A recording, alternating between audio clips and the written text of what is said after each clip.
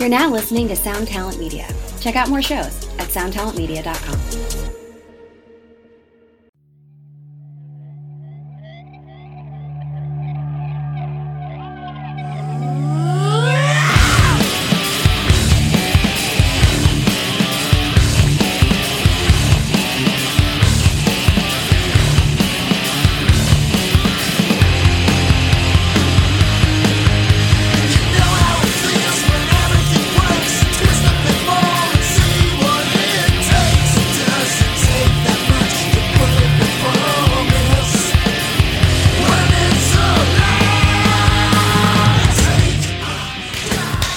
Going on here. Ready? All right. 1, 2, 3.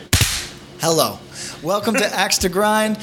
Without question, without doubt, without any semblance of misgivings or humility, the best hardcore podcast in all of existence.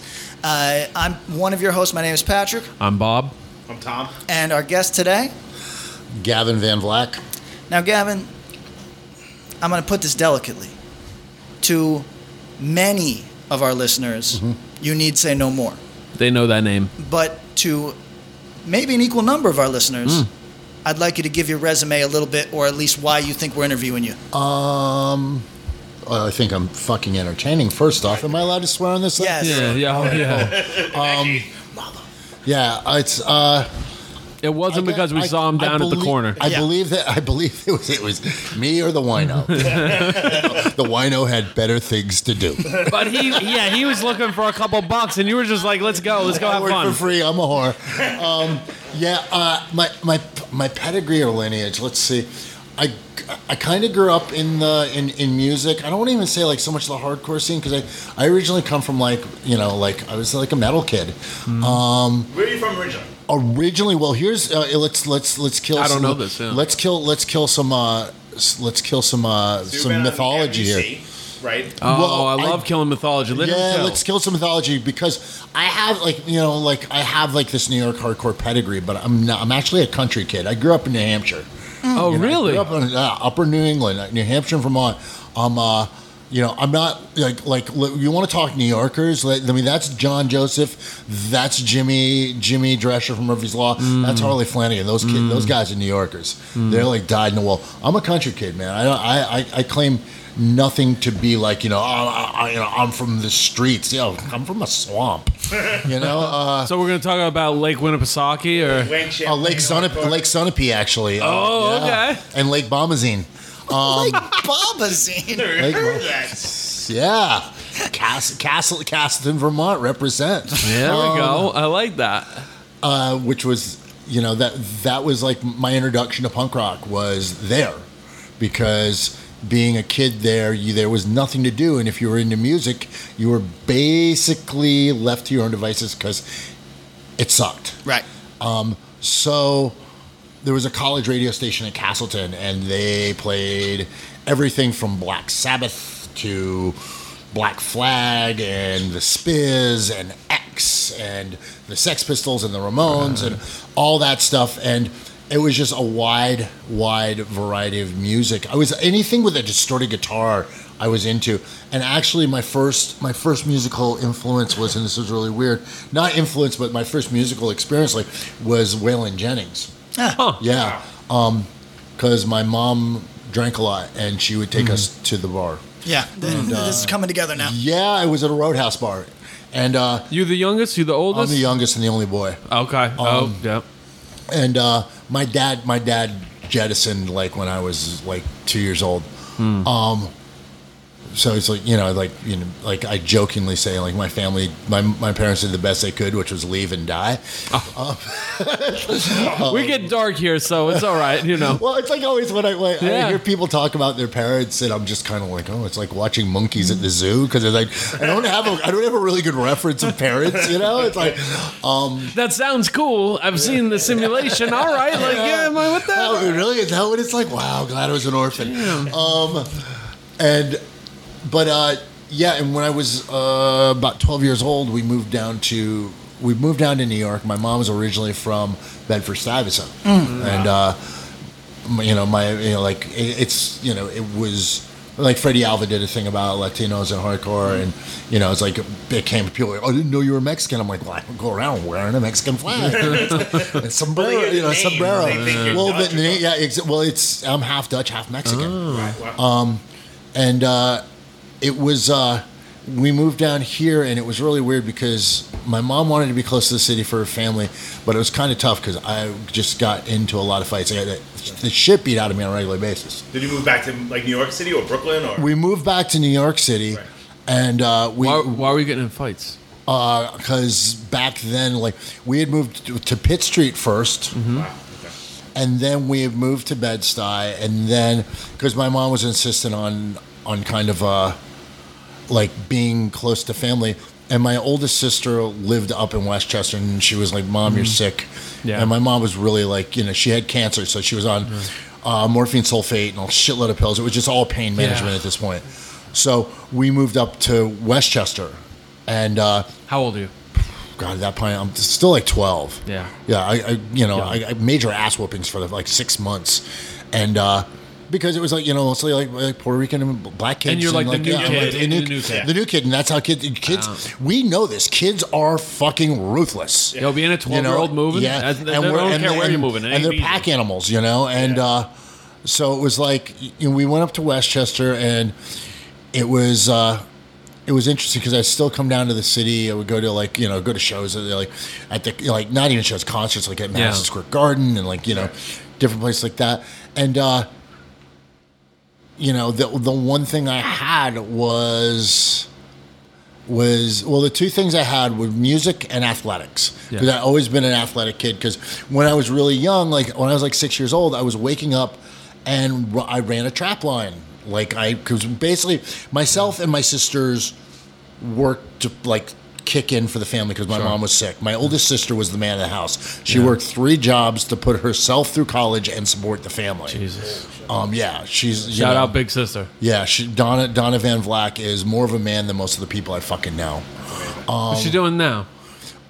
She lives in Pennsylvania. She's married. She has worked in statistical arbitrage, which for those who don't know, they eat babies. It's a division in the stock market, which basically it's really, really ruthless. Baby trading futures. And she's With she's been in that Parts. for a long time, and That's she's rad. I mean, she was my best man at my wedding. That's rad. You know, yeah. And my other Shout out Donna. sister lives up in Spanish Harlem. She's rad as hell. She's an actress. She's getting after her art.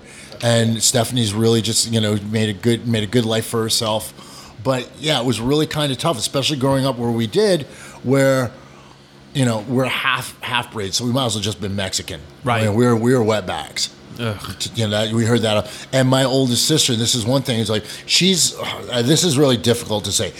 We come from different fathers, Yeah. but I've never called her my half sister because she's never shown me half love. Right. You know? But her family, like the Dutch side of my family didn't want to know of us because we're half breeds, you know? But her family was just kind of like, you know, they treated her like a second class citizen until she became successful. Then all of a sudden everybody wanted to, like, was like, oh, you know, Donna, you're the shit. That's the Weird truth how we that need to works. work on. We got to get that success level up, and then maybe this podcast is it, right? Yeah. Huh? And You know, we get and the full I've in. learned so much from her. Just, you know, it's just, you can't let that shit get to you, because a lot of people get resentful over that kind of shit. Like, oh, you know, like, and I'm the first one, man. I will harbor a grudge like it's a puppy, you know. It's like, I'm gonna show you, hold you it. know. It's like, Got that and list. I will nurse that thing into a feral canine, basically. And it's a bad behavior. But then back to like upbringing, like it was in Westchester, and it was interesting because being in Vermont, you didn't have exposure to like shows and stuff like that. Being in Westchester, there were kids who were more into what I was into. Like also being Mexican and being into punk rock and being into metal, not fucking cool at that time in there, you know. But there were other kids that were into music, and then all of a sudden, also this weird black music called hip hop. You know, which I was like, wow, this is fucking cool. West Section not too far from the Bronx. And Exactly. And you start to get all these musical influences, and then starting to go to the Anthrax, the original Anthrax, which was in Stamford, Connecticut. It was the base was owned by the Sheridan Brothers, and from there you meet kids and you started going to the city to shows, and it was all like there's a quote by, and I love my biological family, what I have of it, but there's a quote by Dan Savage, which I think is very poignant. You have your biological family, and then you have your logical family. And I come from a generation of kids in the hardcore scene that we were raised by wolves and drag queens. Yeah. So it's kind of like, Think that's lost on people now? That connection to like for hardcore kids, like true freak shit, true different stuff. Like, see, here's the thing, Gingy Brown, a singer for Absolution, said something that was very, very, very poignant about his love of music and how, like, he's really into punk rock and he's into disco. And Gingy, for those who don't know, Gingy, after Absolution, he recorded with, like, Shockley. He recorded, like, the Gravediggers. He did all this hip-hop stuff. He did some major stuff. As, like, an engineer? As an engineer, yeah. Okay. And now he DJs in Florida. Like, down in Miami, right? Yeah, he does house, and he's an amazing house DJ. Right. But we were talking about it because we both have this love for old disco and old punk rock, which back then were Roger said it best, man. Never trust a hardcore kid who who didn't like punk, and like that's like R.A. and hip hop. R.A. the Rugged Man said, "I can't talk hip hop with you if you don't know who Cool G Rap is." It's that simple. Because we bring that up all the time about young kids that it's like young rappers or young hardcore kids that like don't know the pillars, and they only go so far back, and it's like. And I'm not saying, because I of all people have always been like, don't romance about the past because you're letting the present slip by. Sure. Well, and that's the hard part right now is like young people want what's in the moment, and sometimes we kind of talk about it. We're like, some of the classic hardcore. If I got in stuff in the mid '90s. The stuff that was going on in the early 80s, late 70s, that didn't feel like 1,000 miles away. Yeah. If you were born in the mid or late 90s, you go, you trying to talk to me about 1980? I can't even listen to that. Yeah. And it's this weird disconnect. And so one of the things we try to do is make it so it's like, no, that stuff still feels vibrant. It still feels alive. When I listen to it, I'm like, I can't see how this doesn't resonate to a 20-year-old now, 20 years from now, or 20 years ago. Yeah. You know what I mean? Well, some music is absolutely timeless. Like think about when I was born, like 68, what was happening then. Shit like the Stooges and MC5, which to me is like, there was always the big battle of like, who created punk rock? Was it London? Was it New York? It was Detroit. Neither. Yeah. It was Detroit. That's true. It was Detroit. And then it's like, it's...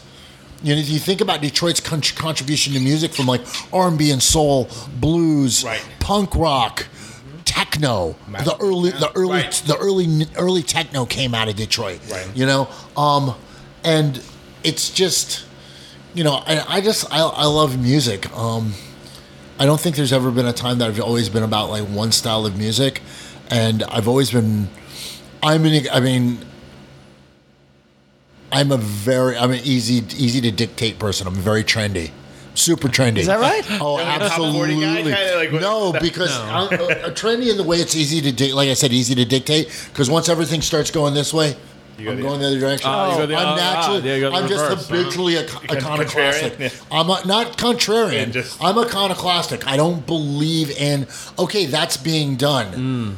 Cool, you got that handled. I'm going to find this. I want to find this.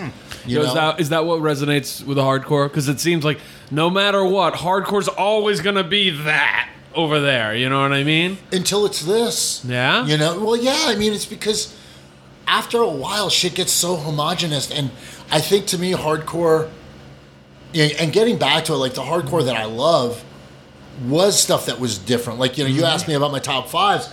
And a lot of those bands, you played those for like kids now that are into like, say, Jesus Piece. Oh, this is rock and roll. Right. Like the Adolescents or X or shit like that. Yeah, of course. Yeah. But you got to understand where that stuff comes from. And when we get back to the whole disco and punk rock thing, with disco and punk rock, it didn't matter what background you came from, what gender specificity you were, all of that stuff. But then with hardcore and hip hop, there was this kind of dominant alpha attitude, which to me became a little bit exclusionary.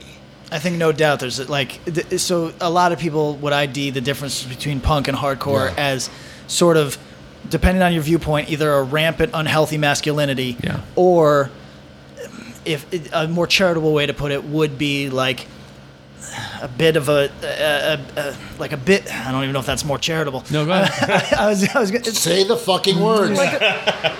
A little bit of an alpha to not pecking order. You know what I mean? Yeah. But it doesn't. Right. But it's rough because while I see all of those criticisms very clearly, you know what I mean, I also, it just appeals to me more. Do you understand? Hardcore over punk? Yeah. Well, I mean, to me, it's... No, I understand that too.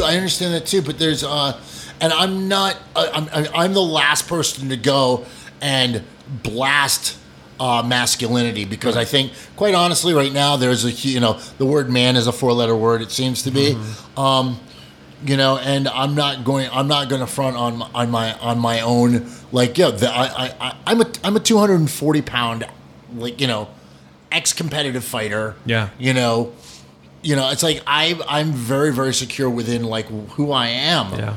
But because I'm that, I shouldn't be judged as I get it all the time. Well, you like to fuck people up. I'm like, well, not really. Right. I mean, there is.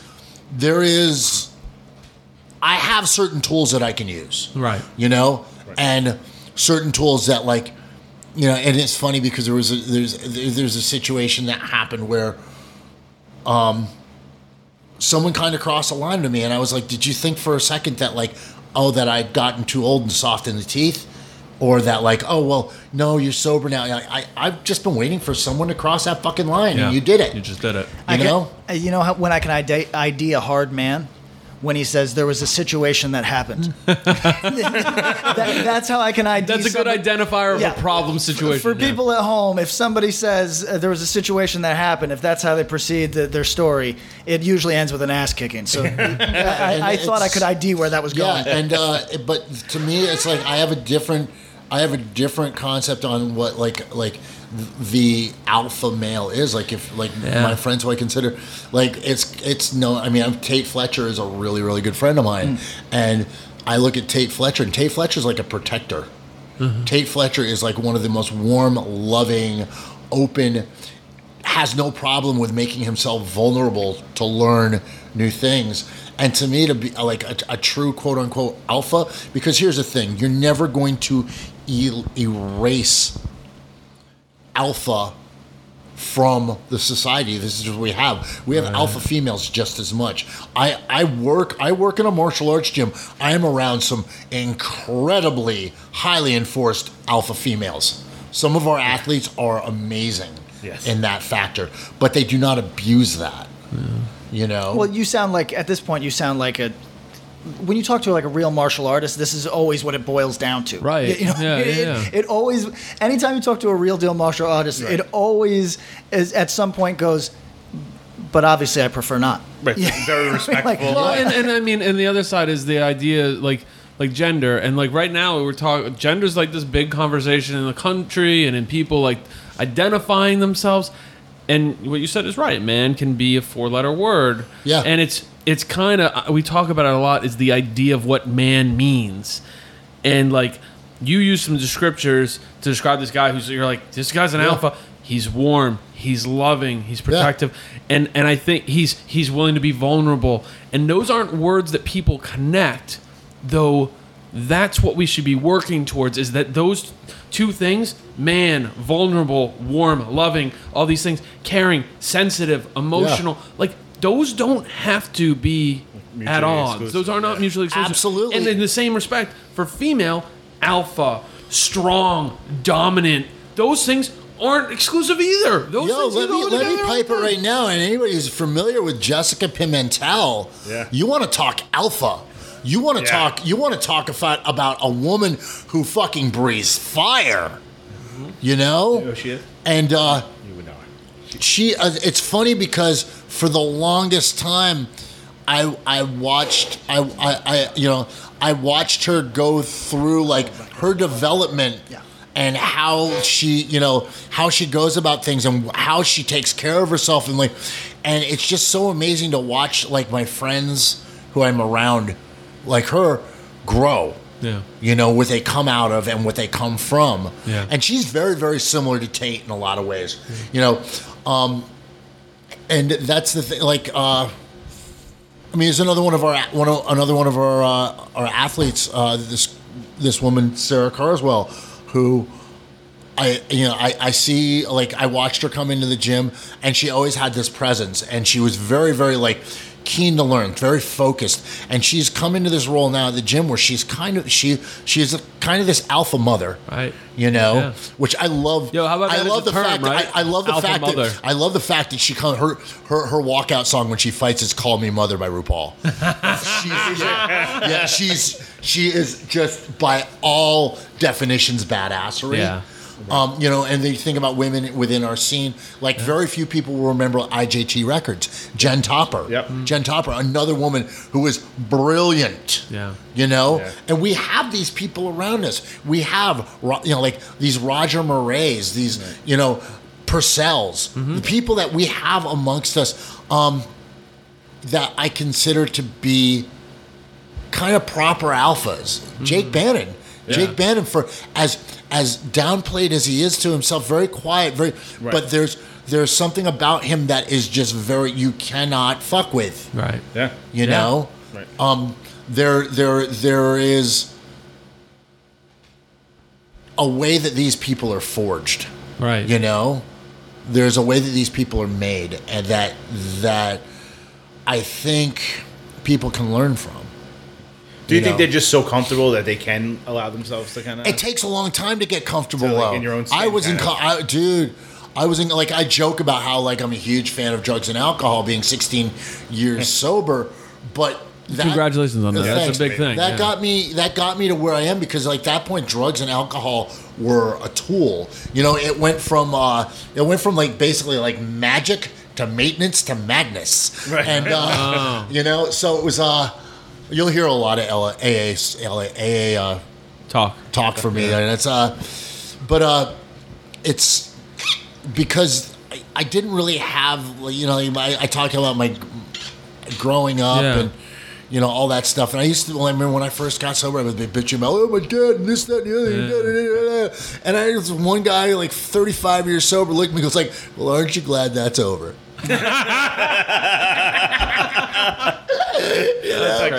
Yeah, so it's kind of, and that's what it was for me. And God, I forget. So you said something that was so you just weren't secure, you weren't comfortable in your own skin. No, absolutely. Well, I think like that's something I think people need to hear and be able to talk about. Part of it is like growing up, being kind of like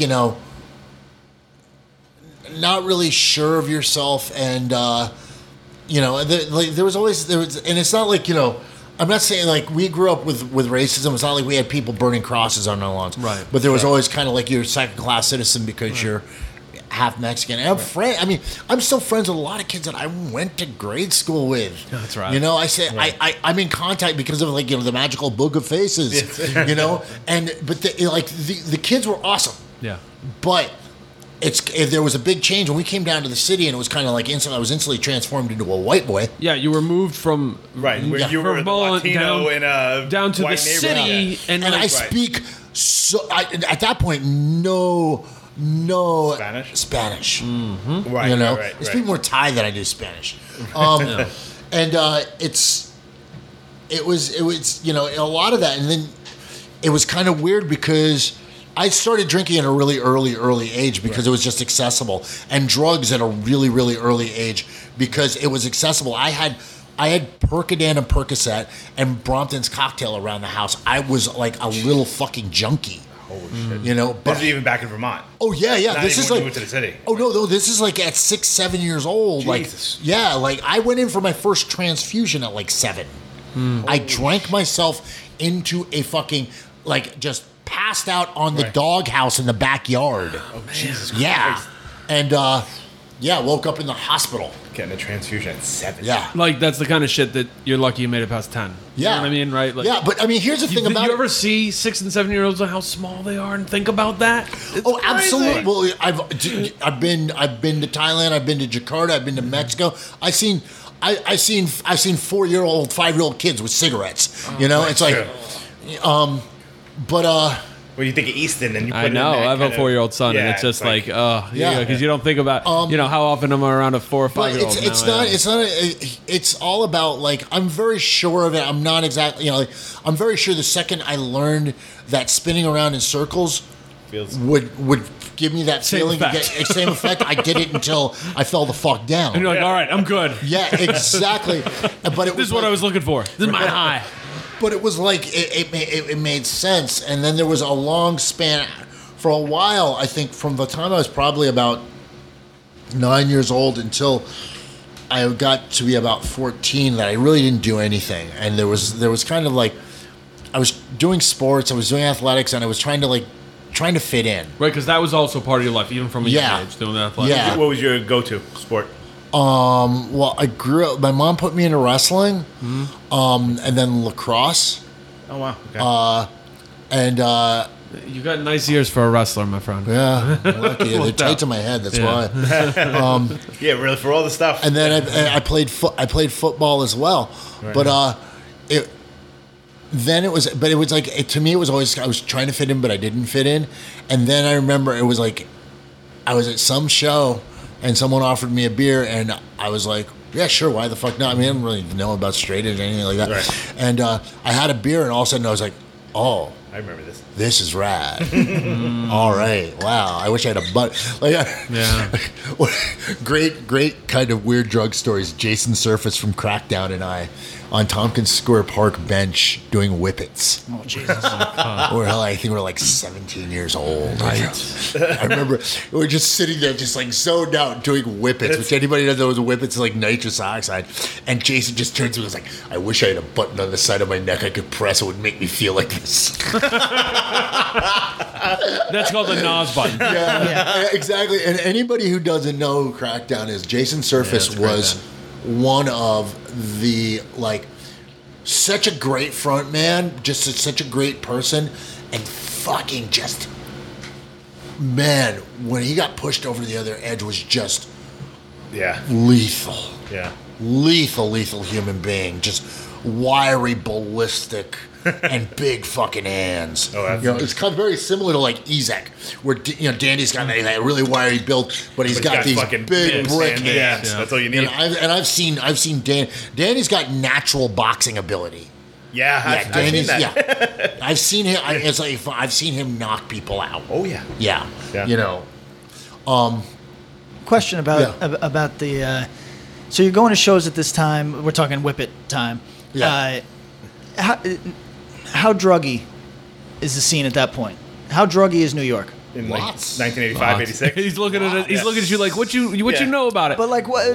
But Because this is this pre? This is like here's Youth of one. Today is not here happening yet, yet. right? Youth of Today is not bringing the suburbs kids in yet. Youth of Today was around. Yeah. And the straight edge thing was around because that's, I mean, like, Ray and Purcell, they've always been They're that. coming around from like 85. They've always on, been yeah. that. Yep. They've always been that. That's their that's their thing, And it's, I mean, not their thing. It's like but it's like that's their identity and who they are. Right. Right. And I was, I've been friends with those guys for a long time. I ran with that bunch, and there was just certain things about it which I was like, it didn't feel, Right. it wasn't my thing, Right. But so you were also, so you'd run with those dudes, but then also be at the park. Yeah. With Crackdown. I mean, it's, Yeah. But it was like, because that's, at the time we're like 16, 17 years old. You're still trying to really figure out who the fuck you are. Mm-hmm. I mean, scientifically, it's proven your prefrontal cortex doesn't contact your amygdala until you're like 25 to 26 years old. Right. So you're still a fucking child soldier. And you're, especially thinking about that, you're in this weird social scene too of fucking hardcore and punk in New York, where things are just exploding, and there's this and this, and there's these guys and these guys, and you're trying to figure your way out. Yeah, there was so much like really just like amazing stuff going on. Like bands that I think are like, everybody think like there's always going to be the Cro-Mags and the Bad Brains and Agnostic Front, Murphy's Law, but bands like everybody knows Antidote, but like Wolfpack, Ultraviolence, from Albany, like Albany Style, Fit for Abuse, Violent Children, CIA. There were so many cool bands that just kind of like pushed to the wayside, like they kind of like off to the memory graveyard in a way. It was really just but there was this. It was a lot of fun. Yeah. But there was a certain point where it got super, super violent. And I kind of pulled away from... It's like late 80s, early 90s when it got late really, 80s, really... early 90s. Right. And I kind of pulled away from that. I started... There was other things going on, like, in Williamsburg, particularly at that point, because Burn had, it's kind of started... I was in Absolution before that, which we were already... We were living... Like, Sergio Vega and Gingy lived on Hope Street, which we thought was the most ironic name for that neighborhood at that time. Like, exactly. There's not a lot of hope. That's true. But we like it was. Can you explain, just because I want to get right back to this? Explain New York to someone who was born after 1990. Explain New York in the 80s. You know what I mean? 'Cause I was a child. I lived upstate in Albany, and my father worked in the city. When I would come down with him, when my mother would allow me, I wasn't allowed to not hold his hand or go here or there, and I had to be in his eyesight at all times. It's weird to describe it because for me, as a pedestrian, someone walking around, it was kind of like there was every corner had danger and excitement, and it was kind of like there was always. You never knew if you were going to walk down an alley, if you were going to get like mugged, or you were going to walk into this amazing fucking party. It was, you just you never fucking knew. And I love stories like you talk like Dan Cav. Dan Cav talks about he grew up in Greenpoint, and he's like, I remember my mom would we used to be on 2nd Avenue heading downtown, and at 14th Street she'd lock all the doors and run all the lights straight down to Delancey to get across. And that's what it was, and it's so strange because the city has grown, and I appreciate it, but there's so many social reference points that are gone, and the venues, and it's foolhardy of me to carry like sentimentality about those things because all things are fleeting and impermanent, and I'm not meaning to sound like some kind of fucking guru, but we get pretty granola in here. You come to that realization, and it's really kind of like it's like you identify with certain things like Tompkins Square Park, like Avenue A, like all that stuff, and then I think a bigger point for me because that stuff was important, but I think what was really with Absolution and Burn, because we didn't really live Lower East Side, so to speak, at that point. We were in Williamsburg, which was even more what the Lower East Side was like it was amazing. Because it availed so many opportunities to do creative stuff if that's what you were, and do bands and do graffiti and just express yourself. And at a certain point, around I think it was 88 and I could be wrong, because 88 is when I think the Baker Beach party started, which was what started Burning Man. Oh wow! And there was kind of a backlash on the East Coast in Williamsburg because the whole Wythe Avenue and all those warehouses were fucking abandoned. And myself and Stack and Sane and Smith and Ghost, all these graffiti writers, we would go down there because you could hang out all friggin' day long. And you could you'd bring a bunch of beers, you'd bring some food, and you would just do a mural. Right. And you could hang out. The cops didn't give a damn. Right. And it was crazy because I remember one time, the first time we happened onto it, we had done these murals, I think it was myself, Sane, Stack, Hush, and our whole entourage had done these murals, and we decided to go. We were kind of hanging out, drinking beers, being kids. We're like, let's go to the warehouse and fucking hang out. We'll light a garbage can on fire and just chill. And we got there, and we had no idea what was going on because our pieces had become the backdrop for this huge fucking rave party pre-techno, like this art party. We walked in and there's a 30-foot high wall of TVs on static with different things flashing, music playing, people doing art, like just, and we're like, what the fuck planet did we just walk into? And being a kid at that age, you're like, it's just astounding. And it opened up a lot more for me away from, like, let's say the general, like, CBGB's punk rock scene.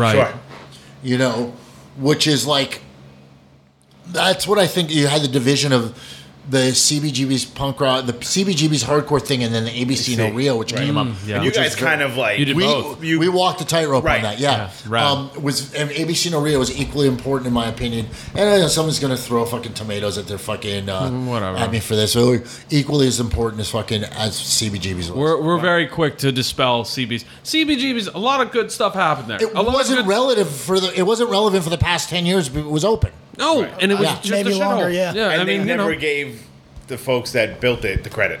They Hardcore- at the Hardcore very made that end when place a things place. were going to total shit. Is when they did. No, Hardcore did not make CBGB's. Are you going to tell me like television? I'm going to tell you Talking Heads. I'm going to tell you Okay, Blondie. fair. I'm going to tell you... But Hardcore doesn't Richard Hell. exist to them. What? Hardcore doesn't even exist when they do the history of CBs. Nobody's done the right history yet. Here's the thing. Did you see the videotape of when they dragged David Byrne out of there kicking and screaming because he was going to kick this dude's ass? No. Yeah, well, there's plenty of video of hardcore kids doing that. We were a pain in Hilly Pistol's ass. Fair. All right, yeah, that's true. Yeah. You know, Fair. Okay. No. You know, what was the worst? Like someone like Someone me, stole his big coat. Yeah, someone like me or Tommy Carroll getting into a fight with like 5 or 6 fucking skinheads, or fucking Iggy Pop giving someone a blowjob in the back room. That's true. Like, Yeah. it's like, really. We didn't help. Hardcore kids didn't help themselves. That's fair. Yeah. Okay. The Iggy Pop story's better, right? Let's be real. Like, that's a cool story. There's only one story like that. There's 100 stories of someone getting. Exactly. So I mean, fair. everyone's like, oh, they didn't show the hardcore scene. We've done a perfectly good job of promoting ourselves. Fair. Drew Stone has done a great documentary. There's a ton of great documentaries on hardcore. You know what? Quit pretending we didn't get our due. We did this. We did that. Shut the fuck up. Is that what it sounds like? No, Sometimes. Yo, that's only after hard workout. Hard I'm workout. sitting there That's after Jenny kills me. That's what I sound. Going like fucking wow, I sound like fucking Paul Bearer. Yo, Squad is right. It's not like you're right and the left. Listen, Mo. so no, but we're quick. Tom Waits. We're quick to drop is. CB's. It did its thing. It's cool, but it gets a lot of hype. ABC doesn't get as much talk, especially not to like hardcore kids. And ABC was started. Well, it wasn't started. It existed, but it comes into everyone's existence. ABC Real originally was an after hours club because I worked as a bar back at the Pyramid, and after the Pyramid would close, a lot of the drag queens, and this is talking like this is back. This is like Babyface, the drag queen. Yeah. Like RuPaul was just starting out at that point. Right. Lady Bunny, they would all go down, and there was an after hours club down there. Right. Where like Todd Youth and Ray Bees used to have to escort them down there so they wouldn't get beaten up. No shit. Yeah. Right. Yeah. The gay community and the hardcore scene have always been like like linked. It's always been like in New York Since the 70s in New York. It's true. Jimmy and Ray worked the door at the Pyramid, which was the queen of clubs back in the day. Right. It originally started out, and they also worked at A7. Right. Which is, sadly, like that's the birthplace of hardcore. Not CBGB's. Like what we did for hardcore. Right. Like the whole television, Dead Boys punk rock thing. Right. That's CBGB's. But actual hardcore, like American hardcore. Yeah, it was like A7. I never went there. No. A little too early. No. Yeah, and it was like but that was where kids like Harley, Roger, Jimmy, the guys from The Abuse, the Beastie Boys, the Bad Brains, all went. But and that's where that was the crucible where that was forged. True, fair. It's true.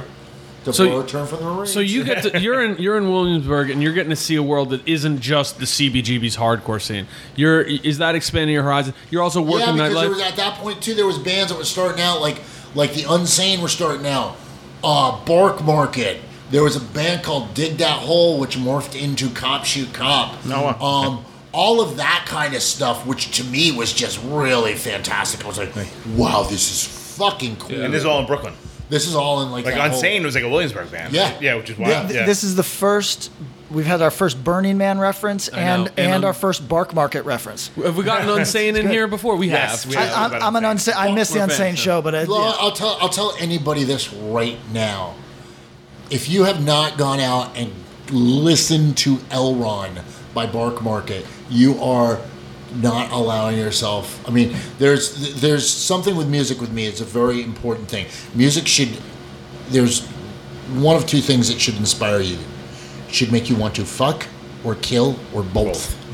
That record does both. Both. Oh, that record is so sexy.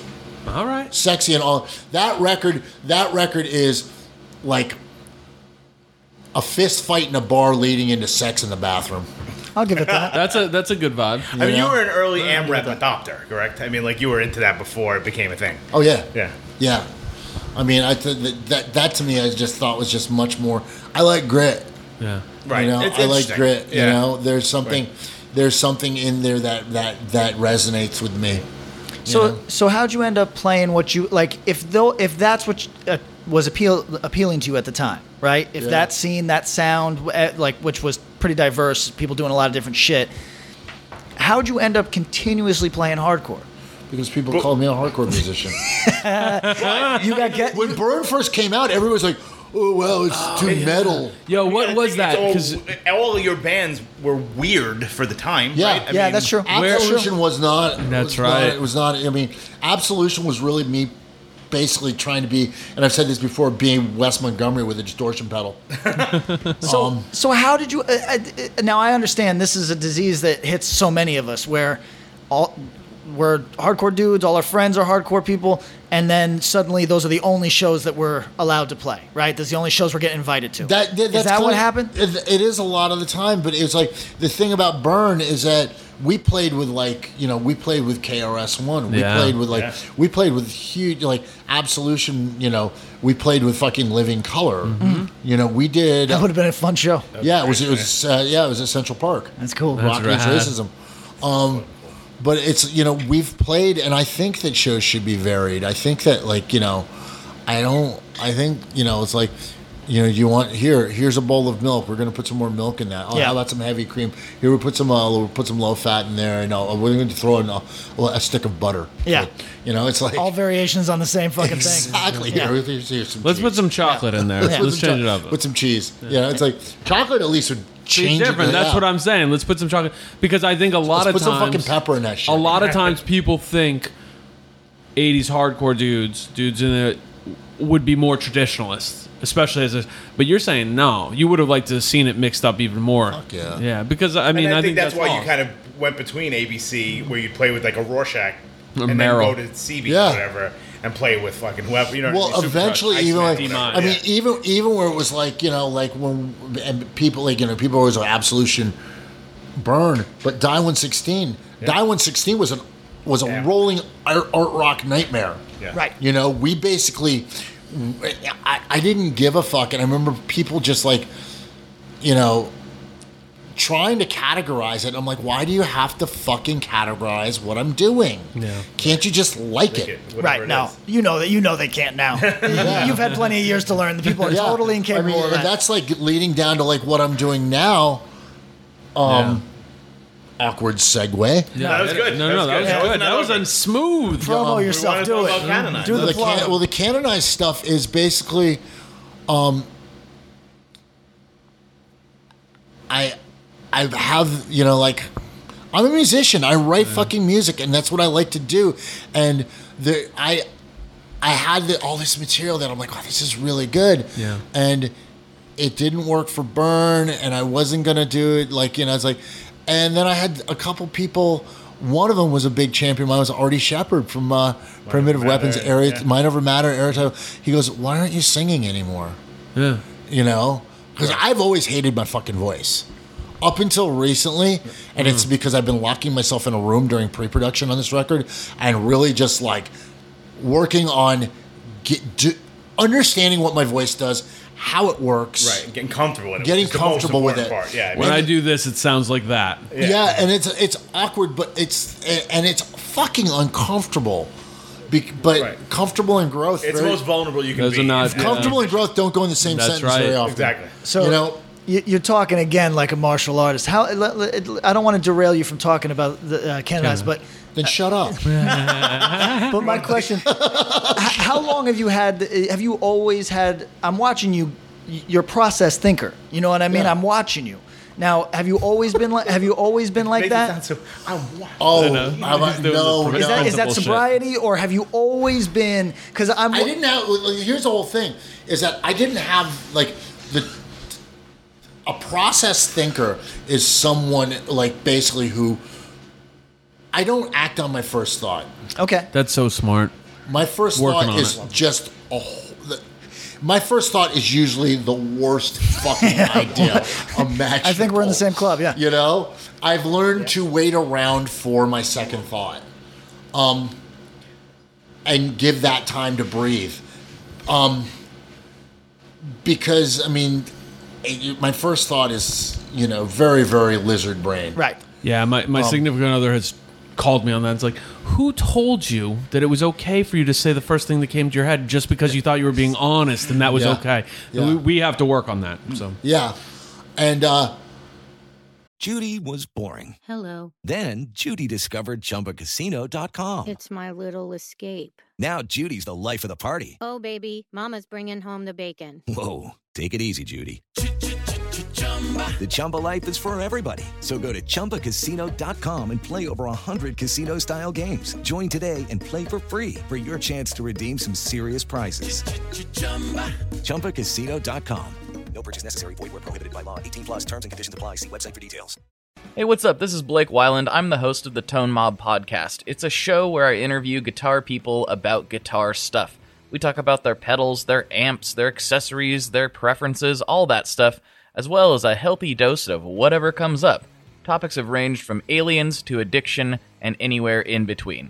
Oh yeah, and pizza. We're definitely going to be talking about pizza. So get the show wherever you're listening to this podcast at. Just search The Tone Mob in your search bar and it will pop right up. Come join us. We're having a lot of fun. Thanks for checking it out.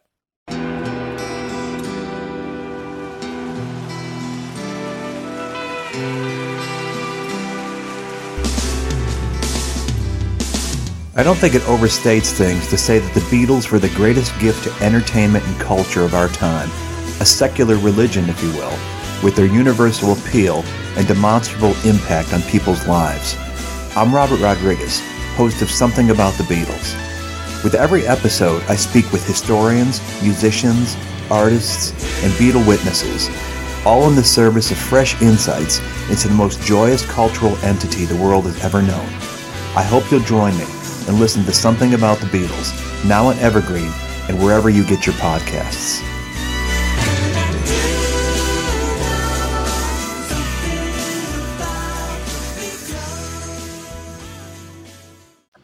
But you learn through adaptation and making enough mistakes of the learning variety that, now don't just let me finish this whole thing. There's a whole thing like insanity is repeating the same process over and over again, expecting a different outcome, which is not at all true. True insanity is repeating the same process over and over again, knowing damn well what the outcome's going to be. That's fucking insanity. Yeah. The other one is just willful ignorance. Okay. Which I've been guilty of both. Yeah, sure. Yeah. I have worn both dresses. Sure. Yes. But yeah, and it's taken a lot of time to understand that, and it's also know what it is. It's being a coach, being a coach and being a martial arts instructor, and telling people that listen, make your fucking mistakes. You're not here. We don't expect you to come into like PCC, business plug. Yeah. Give it. Physical Culture Collective. We don't expect you to come in and be like, oh yes, you're a great mover, and your martial arts is so great. If you already knew how to do Muay Thai or Jiu-Jitsu, you really would probably not be coming straight in and being like, okay, I need a coach. Right. you got to make mistakes because that's where the corrections lie. And I think that a lot of that gets lost in martial arts gyms because people get this idea of like, oh, it has to be perfect. No, there's no fucking perfection. You can strive towards excellence, but there's no perfection. There's no perfection. Case in point, let's bring it back to music. Yeah. Please. Burn, we have songs like, if you listen to the original of Last Great Sea or Shall Be Judged, how they were originally recorded, they're totally different songs now. Those songs, in a way, to me, they resemble a well-graffitied train car. Yeah. Because everybody's added on, like, little things. Everybody who's played on the little things. Yeah, and it's like, and there's little things that have improved and embellished and made them. And I think that music should be allowed to do that because you always get these what's the term? There's a fucking scientific term. Cocksuckers. That are like, the original version was not better. You're just used to it. Yes. Yeah. When people like, I'll take Last Great Sea. And the original version with Don Fury was better. My personal taste, quite honestly, put Kurt Ballou in one hand and Don Fury in the other hand. Two totally different things. Sure. I think Kurt Ballou's version of that song is way more in depth and has more meaning to it. Right. In 25 years difference. Exactly. Well, and the Don Fury version, which was recorded in a rush, like boom bap, right? Was not like. Right. I think that Don has done some great stuff, like the Victim in Pain record, the Gorilla Biscuit stuff. I don't think Burn was something that he really could bring to, and everybody's like, oh, the first EP. The first EP is a bunch of impetuous fucking kids in a room, and you can't beat that fucking energy. That's right, and that's the part is that what needs to happen is people not to be so comparative between a thing and say, this is better. It's difference, and you should be able to embrace it. And you might prefer one, and nobody's going to argue you preferring one or the other. But difference is amazing. Speaking as the artist, don't tell me how to do my fucking art. Never. And don't music, tell me how to do my as a music fan, how good is it to hear a different version? It's why I will listen to a live fucking, I don't know, whatever, whether it's a Black Flag record or a Kiss record or fucking Led Zeppelin. I'll listen and hear the different shit that they're doing or different recorded versions. Quicksand got shit on for like, when they came back out, I was like, oh, Quick Floyd. Yo, I personally love that trippy shit, man. That's great. And I'm a huge fan of fucking DJ Sergio Vega for president. Walter, I love those guys. And I think that they have done more to expand what we've done as a medium. Yeah. If you look at Quicksand, no fucking Texas is the reason. Lots of stuff. Yeah. Let's be real. So, you know what? They're statesmen. Let them do it. And they go away for 18 years. You want them to write the next thing?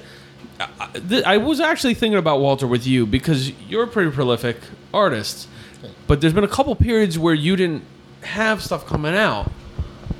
One, what was going on there? Were you just because you were saying like I was you writing have songs music for my dog? Yeah. Basically, that was it. There was a certain point where I was almost like, I don't know if I'm done or not.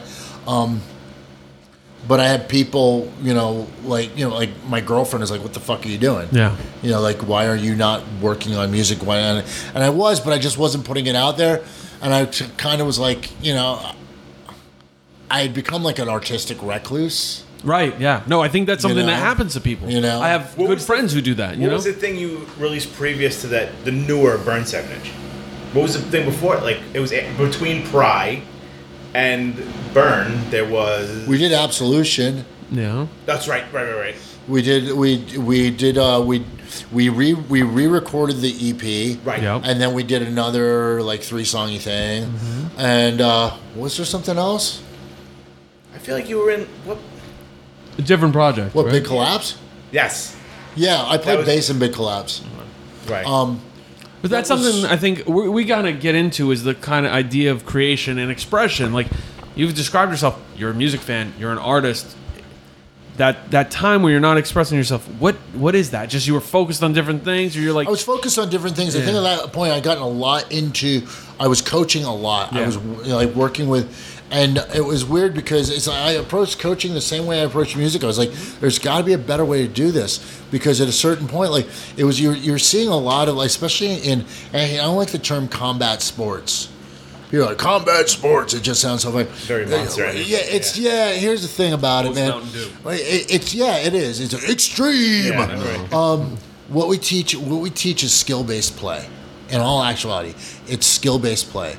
A great story that I've reiterated a ton of times. I had a young kid come into our dojo, and he's, he wants to train, and he trains with his friends in the park, and he goes, "You don't understand, man. I'm a warrior." And I looked at him, and it was funny because I was just getting done training this client of mine who's a professional fighter, also a professional fireman. My next client, who's standing right next to him, this gentleman, Jim Nash, who's done a host of tours in Iraq. Yeah. And I look at this young, beautiful kid. Yes. And I'm like, so you've run into a flaming building to save lives? And he kind of looks at me baffled, and I was like, yeah, he has. Yeah. I said, you've jumped out of a gunship over Kandahar with a .50 caliber on your back. And again, that same one. I was like, he has. Right. And I looked at him and I said, buddy, I fought professionally. Yeah. I'm not a warrior. So you tell us what your friends in the park, huh? What we do is hobby sport. Yeah. And I'm not belittling what you do. Right. But, let's keep this fucking real. Right. No one is storming the castle. Yeah. You're not, it's like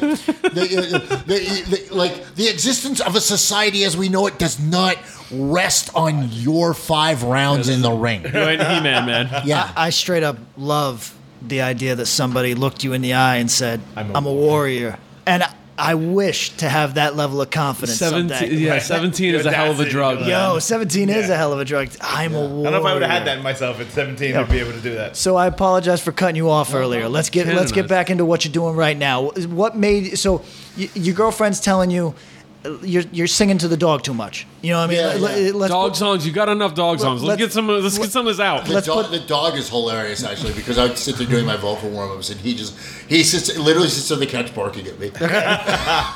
Yeah. Musashi, anybody who knows Musashi, is a personality, dog. So it was weird because it wasn't really doing. We had done some shows with Absolution, which were amazing. Yep. Yeah. Those were like, man, fun. They're so much fun. Dan Cavan and Andy Guide are great to play with, and there's few frontmen I find as fucking magnetic as Gingy Brown. Yeah. He is just. Yeah. He's motherfuckers. He's like Mingus, man. He's just so cool. I think outside of New York, that legend doesn't ring as loud as it does here, but people here really seem to recognize that. Yeah. It's like the OG B-boy fucking. But Absolution outside of New York, it's not a conversation. Oh, and it's sad because there's some band from Detroit right now whose name Never Ending Game, and a lot of people are catching on to it and they're like, this is cool. I'm like, it's cool. Have you heard that song? That song will make my brain explode. It's so good. So that's funny. Yeah. We were hoping they sounded like Absolution. Nah, they don't. They sound like an outburst. We had done that, and then a good friend of mine, Sacha Jenkins, who he works at Mass Appeal, which is Nas's magazine. Right. He called me. He's like, "Hey, why don't you come down? We'll just shoot the shit."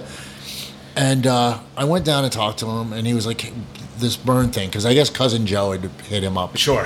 Because there's a bunch of people like people him have been pushing for this for years. For the burn reunion, And because there had been, when was the last burn show before that? 2002? Yeah. Mm-hmm. Yeah. And that was a very different Gavin Van Vleck at that point. That's right. Yeah. Can I tell my story, my 2002 story? Sure, yeah. I've told you the story before. I'm not gonna. It's not a surprise. Yeah, go. So we're playing a show in the Rotunda in Philly. Most Precious Blood, Count Me Out, Time Flies, and Burn. Now I'm a gigantic Burn fan. Vic 108 is playing second guitar. I'm a fucking complete 108 fucking lunatic too. So we were the weird band that nobody watched, so everyone stood outside. Two of the people that didn't stand outside were Vic DeCara and Mr. Van Vleck. Mr. Van Vleck decided to heckle me. Different Gavin Van Vleck. Yeah, so I go. I was like, I was gonna like make a Die 116 comment, like a song title. Just that, like, just the reference. Yeah. I see you. I see you. 16, the record that Gavin sings on has a song called "Thirstin' More, Don't Tip." So I was gonna say that. True or false? It's true. So I was gonna say this, and I'm neither does Lee Giraldo. Oh, interesting. So Sonic Youth keeps their money to himself. That one's kind of surprising. So well, the legend behind that, right? Is because Cooper used to work at the knitting factory, and like they used to drink for free all the time in there, and never tip out. They never tipped. That's shitty. So drink for free. That joke. Life hack: drink for free, tip well. Yeah. And I was like, I should say this, but this dude will definitely fucking kill me if I say anything. Because I didn't know him yet. So I was like, fuck, I'm not going to say it. So years and years later, we become friendly and everything. And I was like, you heckle me. He goes, this is a really bad time, man. I'm really sorry. And I was like, it's cool. Like, it's fine. That's like, I mean, literally like people who I don't remember. We've met once before. I'm like, well, let me apologize in advance. Yes. Familiar.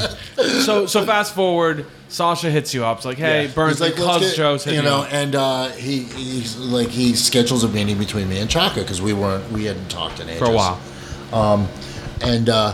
So we agreed to do that. We were like, yeah, let's do it. And we brought in Manny Carrero and Daraja Lang from Glassjaw, and we started doing shows. And then one thing led to another, and we ended up doing a bunch of shows. Was that was that in the plan at all? What? Like going past Black and Blue Bowl? Was it like? I didn't want to do it if it was just. I didn't want to do a reunion. Nature. That's I don't. Yeah, to me, it has to be something that works. Right. No, that makes sense. So that's where we've taken that, and that's where that is now. That being said, now what I'm doing with Canonized, which I'm still doing Burn. And I don't have it, they were like, oh, are you leaving Burn? I'm like, I made that mistake already. Yeah, right. Like, I left Burn to do Die 116.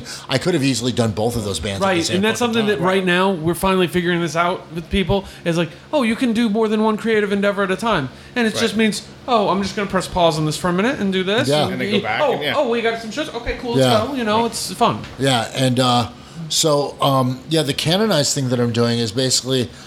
It's taken a long time for me to get the confidence, honestly, to be like, okay, I want to front this, and I'm bringing in 2 other guitarists, myself. I'm playing guitar also, nice. Bass player, drummer. Hey, come on in. But right now I'm in the songwriting process, so I've been really lucky to bring in all these awesome musicians. Again, I brought in Manny Carrero, Tucker Rule from Thursday, Abbas Muhammad, who's played with Burn. Oh yeah. Chris Enriquez plays with Spotlights and Primitive Weapons. Taylor Macklin, who played with Orange 9mm. I'm talking with him about playing on some tracks. Chris Vital, who was with Orange 9mm. There's just people who I know who are musicians who I really dig. I'm talking with this woman, Sasha Heinzman, who's a monster bass player. I've shot it back and forth Billy Reimer from Dillinger about playing on a cut. And I'm just trying to do a record that I want to have fun doing. And it's a lot of it too is Robbie Vital, Babitz, is been helping me a lot, vocally, because he's anybody who doesn't know Robbie, he's probably one of the best vocalists. He's just a stellar voice. He's a trained tenor, tenor in opera as a child, and grew up in the hardcore scene. Honeychild Coleman from 1865 is going to be lending some voice on it. I want to do a record with a bunch of people, and one of the people that's been really, really important in this is Travis Bacon. He's been engineering and basically helping produce it, and he's just amazing to work with. He's just fun. He's a fucking great sense of humor, really open to ideas. We understand each other's process, which is why I have a very exacting process where I'm not the kind of guys who, I'm just going to go into the booth and spit fire. Right. I believe that's selling yourself short, because I'm a big fan of good lyrical content, and I'm not, it's it means a lot to me to have lyrics that actually means something. And as a dude who spent a lot of time with a guitar in your hand with other people playing lyrics, How much does that mean to you as somebody who likes music, the lyrics that are coming through? Super important. Super important. I mean, you wrote a lot of the Burn lyrics, correct? I've written a decent amount of the Burn lyrics. Right. Yeah. Morality was you. New Morality, Out of Time, Unfuck Yourself. Right. Which all of a sudden that term's flying up all over the place. Right, there's a book now called Unfuck Yourself. Right. You watch the shirts. They're Angel coming Olsen soon. That's too good. What's this? Watch out for shirts with that because that's a good saying. Yeah. That's a good term. Yeah, and it's you can tell the definite difference between like my lyrics and Chaka's lyrics. Right. We write. We have a we have a total different working order. Right. The Die 116 stuff, you can tell like my style of lyrics. I'm just a little grittier about stuff. Right. But it's been really interesting because I'm like really like I go down to my HQ, my rehearsal space, and I have my workstation set up, and I go in there with my computer, and I have a mic that's set up to my interface, and I will just sit there just tracking vocals and getting used to my voice, and I'm starting to hear stuff. I'm like, oh, okay, this is really cool, and I'm really excited about some of it. It's like I'm really excited, honestly, about all of it. I'm trying to get 10 songs together, and I had some people who were like, you should do. Someone was like, you should do like a crowdsourcing thing to get the money up, because the more and more I'm looking at it, I would like to get with a strong label, but the thing is, I don't know if I have the resume to sell what I mean, I'm really kind of just selling it like, hey, this is my thing, and I want to put a band together around it. I want to find some people who want to make something work. Right. That are willing to come in and like, okay, here's the format. This is what we're going to do. And put it on a stage and put it on the road and do it legitimately. But I also have a vision of how the record should be laid out. So I can kind of do that. So I don't want to take up other people's time with that. Yeah. So, right, and have that friction of like how you want it to be released, how they want it to be released, and kind of Yeah, but if it's a value, sometimes you can put it out in the world. People will see it's a value, and that's all you need. You know what I'm saying? Like I know this, but like. I think there's people who listen who maybe don't understand that. Well, sure. Because I think there's a value to going and performing it and doing that and having fun with it. But if it's just the music on its own merit, it can mean so fucking much. The thing is now that we have to look at what the record industry has become, and it's changed massively. Yeah. So it's like, you need to, the business end of it, which you have to be really, really smart about. Bands sell. If we sell vinyl, we sell it on the road. Labels don't sell a lot of vinyl anymore. No, we were just saying that. So if I do this record on my own, I'm probably going to go in pressing like 300 to 500. Yep. And looking to be able to sell a decent amount of those via email. Yep. Via mail. Yeah. That's the thing too, is that I want to be able to put good, like, I love what Jacob did with the Burn record, because we talked about the artwork on it, and there's a certain aesthetic that I really like the J.G.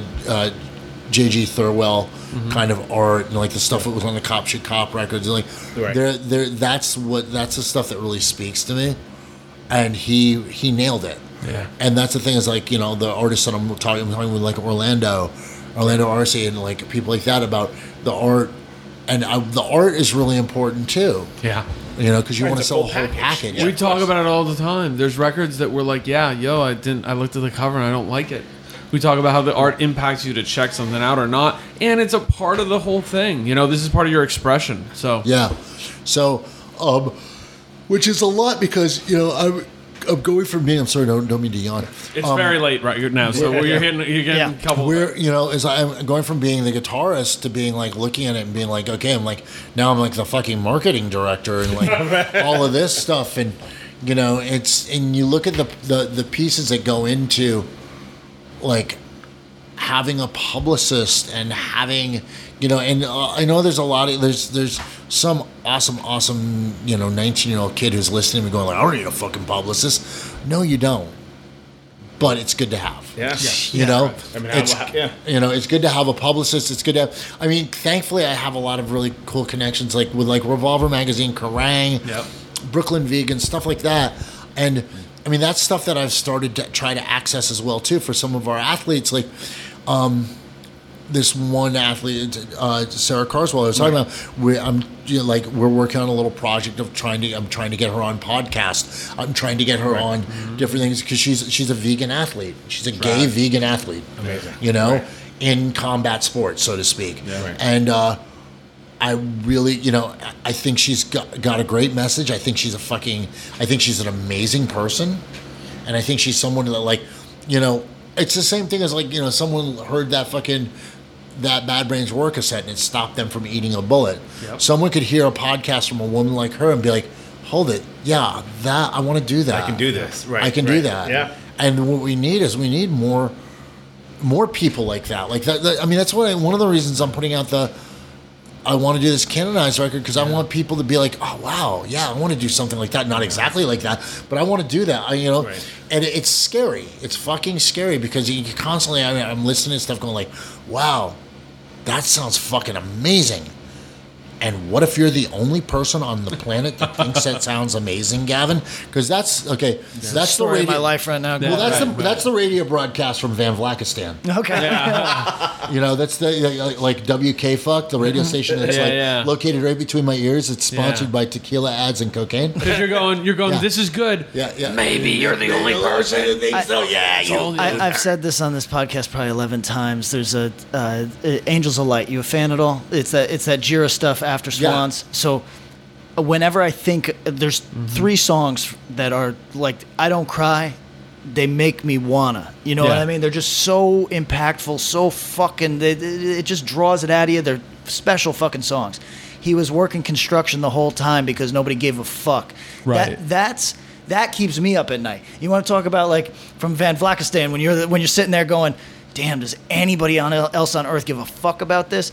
I have come to the conclusion, no, but it keeps me up at night. I have the same fucking crisis of conscience where I'm like, damn, the thing that I think might be the prettiest thing I ever heard was also so fucking underrated in its time. Was breaking bricks during the day. That he was a 40-plus-year-old fucking breaking bricks. You know what I mean? Fuck.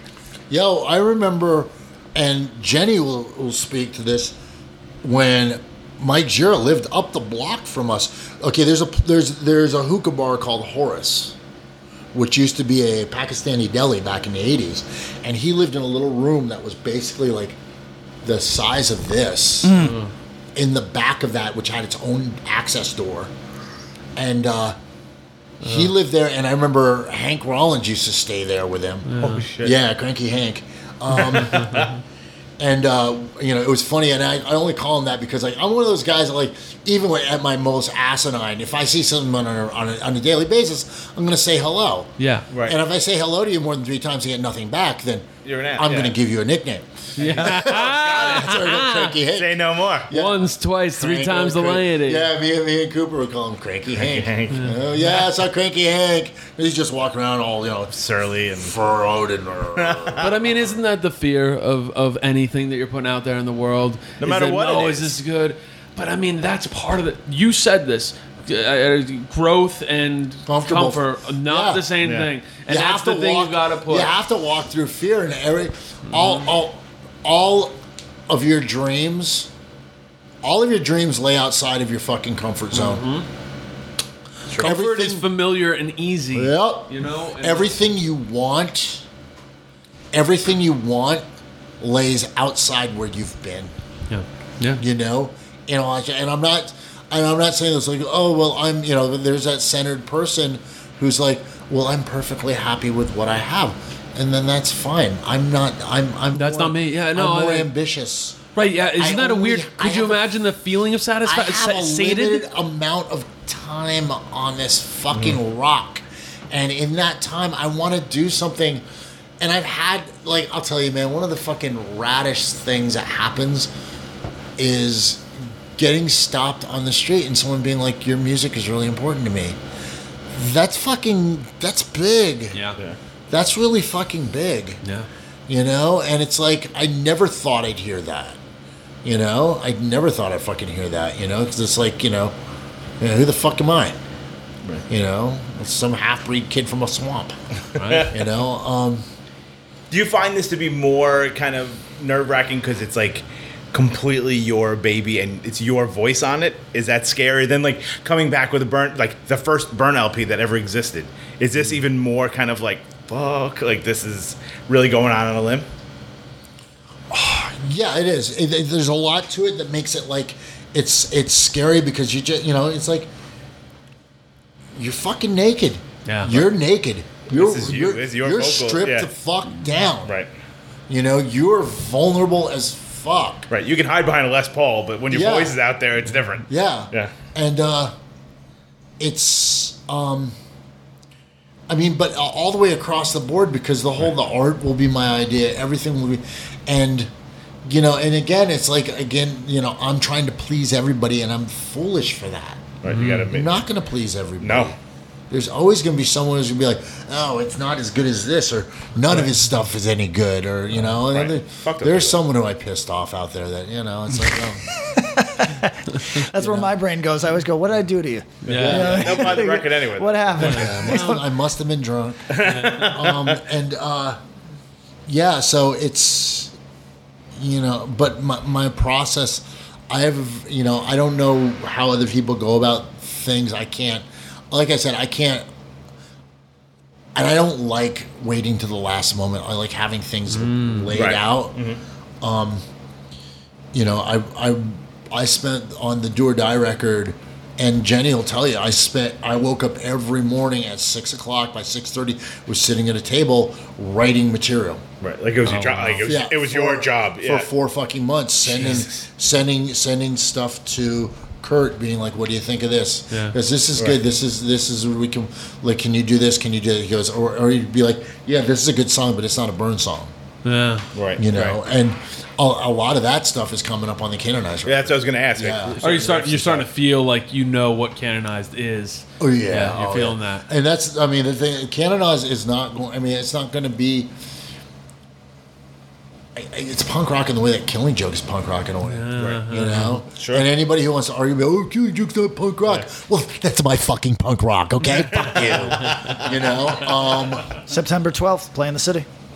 You gonna go? Probably. He's trying to set up a date. Irving? It might be Irving. I think it is Irving. Yeah. I don't know. It's one of the two things I'm excited about on my little. I have my little. I'm excited about. I'm excited about with Yellow. It's a solo Jira thing, and then Killing Joke. Where's Jira doing the solo thing? I don't know. I think it's gonna be a smaller room because it's not Swans. But so it's not Warsaw. Probably not. Well, didn't Swans do their last? With that lineup or something? Yeah, it's the last. It's the last with that lineup, which means he'll go to the well for solo shit and then come back, hopefully doing quiet shit, which is what I want from him at this stage in his career. Yeah. But I'm excited to see him in whatever fucking context. You know what I mean? And the last Killing Joke show I saw, which I think was at Irving, was the best live show I'd seen in years. You raved about it at the time. I had the best last time I saw them was time. on the Extremities tour at the 930 Club. No shit. Fucking amazing. Yo, when taking into consideration these men's age, unbelievable. So this is something Joey's one of my main influences on guitar. Yo, that's sick. That's sick. We talked about this. I typed for them for like and we got an email about this. That's awesome. About as we're starting to go in, and there's more people of age getting a little older who are into alternative or aggressive music. That you said this. You're like, you would put yourself up against any 20-year-old out there doing it, and you feel aggressive. And you feel good. Mm-hmm. Yeah. And I had a friend who's about the same age, about 40, who's like, yeah, I feel like a 23-year-old should be blowing me off the stage, but he's not. And I think that's an interesting thing. Well, there's to think there's a lot of that, and it's funny because now there's a band, of course, that Artie Shepherd is in called Ageist. Yeah. And a lot of I remember some kid coming up to me and thinking, this is hardcore. It's like, yeah, Burn, man, like dad mosh. And I looked at him and I was like, yo, I will bend you over and fuck you like your dad did. Yeah. It's like what that kind is wrong with it's people? Here's the thing, and this is going back to that situation that happened that someone basically accessed those tools in mind. Yes. Okay. Where they push the button on your neck. Yeah. They think that like, oh, well, he's grown up. He's gone beyond that. Or, oh, he's soft in the tooth. I'll tell you, man, there's one thing, and I'll say this. Once you hit a point at like 35, you realize, especially as an adult male, the one thing that one of your biggest fears is, quite honestly, at least with my background, is walking into a room and not being taken as formidable from other men. You know, nobody wants to feel like they've had their teeth cut. And I am still, I'm 50 years old. I'm still a practicing martial artist, you know, and, but one of my best training buddies, Craig Satari, and Craig not even for an older gentleman, homie throws bombs. He can drop fucking punches, and his timing is so friggin' precise. His footwork.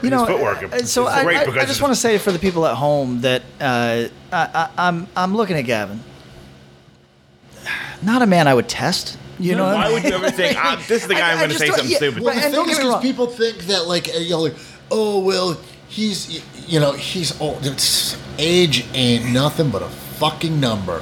Well, I just also think there's somebody that'll test anybody. I'm not built like a typical man of my age. No.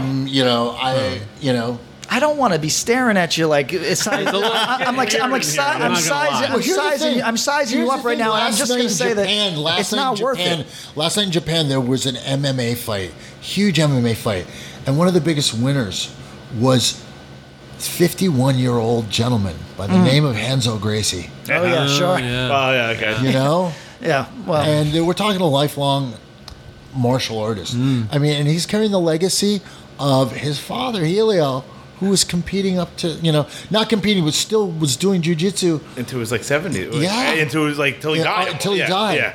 Yeah. And that's the thing. That's like what a martial artist does. And that's the thing. Age is little but a number. You look at John Joseph, who's still competing actively in Ironman. Yeah. Jason Surface from Crackdown, another one. He's another Iron. He's another. A lot of people. Yeah, a lot of people. Wow. He doesn't promote it as much as because he's also a forest ranger. Okay. Oh, that's he's a game warden. No, game warden. Yeah, that's the Iron Warden. That's a good band name right there. Iron Warden. Yeah. Oh my god. He's cracking down on people. Yeah. That's my Iron Butterfly. Yeah. But Iron Warden. Yeah, I mean, and that's something that and I don't walk around like I'm I'm a badass, this, that, and the other thing. But I mean, it's an old quote. One of the biggest solutions for bad people is good men who are schooled in violence. And that's what it is. It's using your force for good as opposed to evil. But I don't, it's like I said, it's one of those things that people get a little bit like, oh, well, he won't do never, ever, ever, ever think you can push someone as far as you want. Right. No, sure. I say this as a 130-pound man. I say all the time that there's a certain amount of shit I have to eat, but then when you get past that, it's all right, I guess we're it's gonna happen. Okay, tough guy. You know what I mean? Yeah. But I say this as a tiny man, but it's just eventually. I think I agree with you. I'm much more scared of a bullet than a bulldozer. Okay, very good. That's true. I've worked with. I mean, anybody who's familiar with training in Thailand. I've trained with some 130-pound older fighters, and these are guys that fought at 115 who are 130 is a fat Thai fighter. When I went to a fight in Thailand where children that looked to be 100 pounds could easily kill me. Yeah. But yeah, I mean, working with these guys who are and these are guys who basically say at 26 years old have 300 pro fights. Yeah, that's crazy. And they're fast as lightning. I've worked with guys in Europe, tiny, skinny guys who are just lightning. Size is not physical bulk is not a correlation to strength and power. So physics. I don't want to keep you all night, but I do just I'm curious about a thing. So you have this complete martial arts trainer mindset, you are the thing that you advertise yourself to be, just in the way that you talk. There's like no mistaking it, right? Yeah. But I'm curious, in your personal journey, when did you become that? And were you, prior to that, were you ever the other thing? Were you ever, when you were just, let's say not training, let's say not skilled. Were you the headstrong, I'm a warrior? Were you ever just beating people up for the sake of it? Were you ever a bully? Were you ever a dickhead? Were you ever a person that you wouldn't want to know? Were you ever the opposite of what you are today? And you say that you've transformed as a person. You don't recognize that old guy. Yeah, I mean, I was never, I wouldn't say,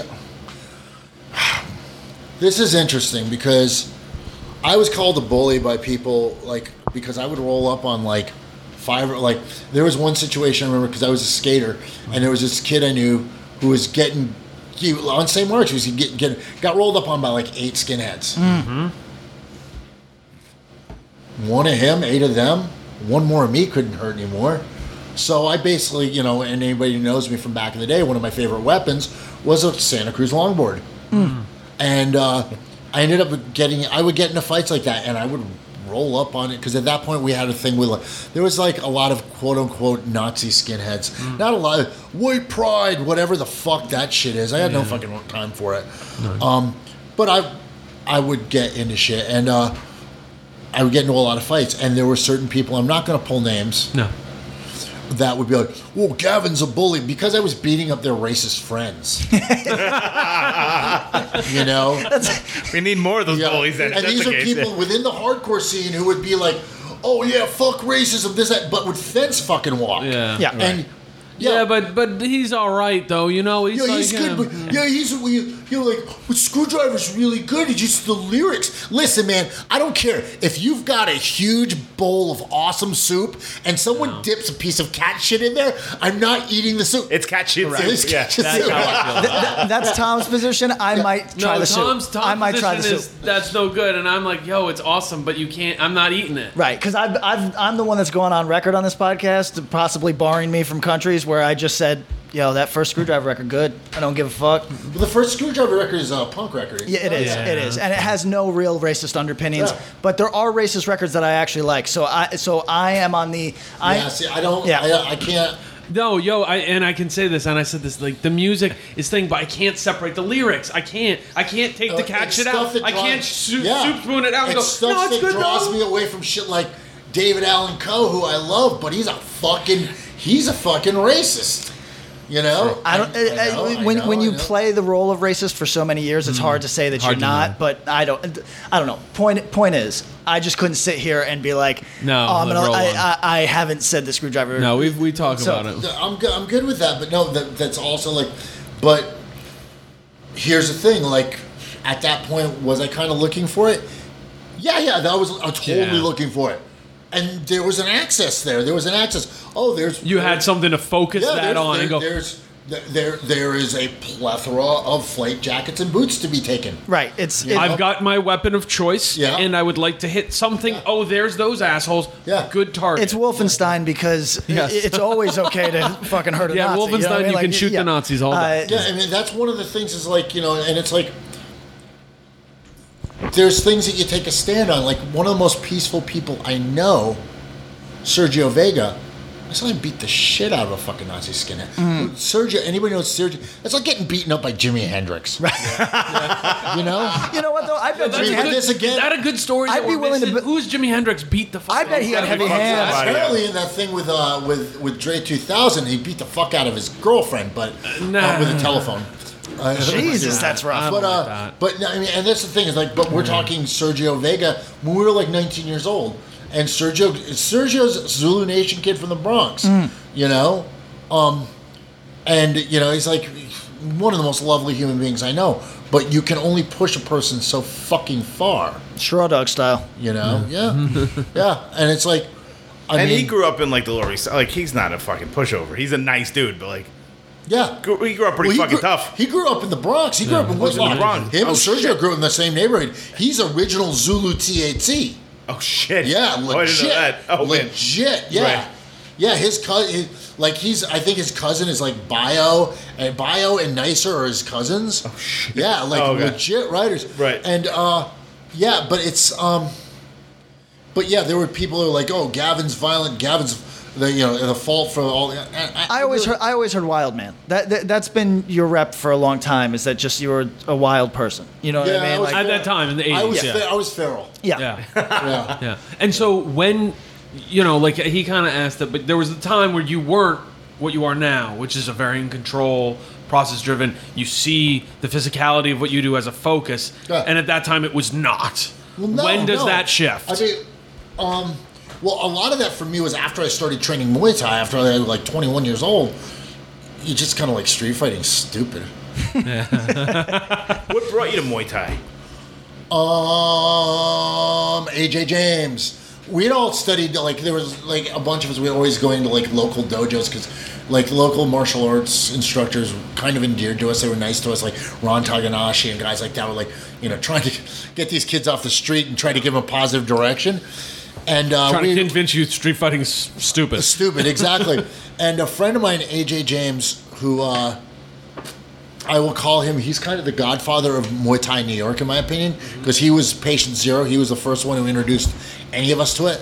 Because I mean, this is what, late 80s, early 90s, right? Yeah. This did not exist. Well, AJ was a kid from Newark who basically, he worked as a bike messenger, and he was just this uber athlete. Right. Super adaptive athlete. Right. And he was an amazing dancer. He started working, I think, for Eric B. and Rakim as a background dancer. Oh, shit. And then from that, he also had just jaw-droppingly good looks. Just a very good-looking kid. Relate, he was a singer for that band Enough. Oh, yeah. Yeah.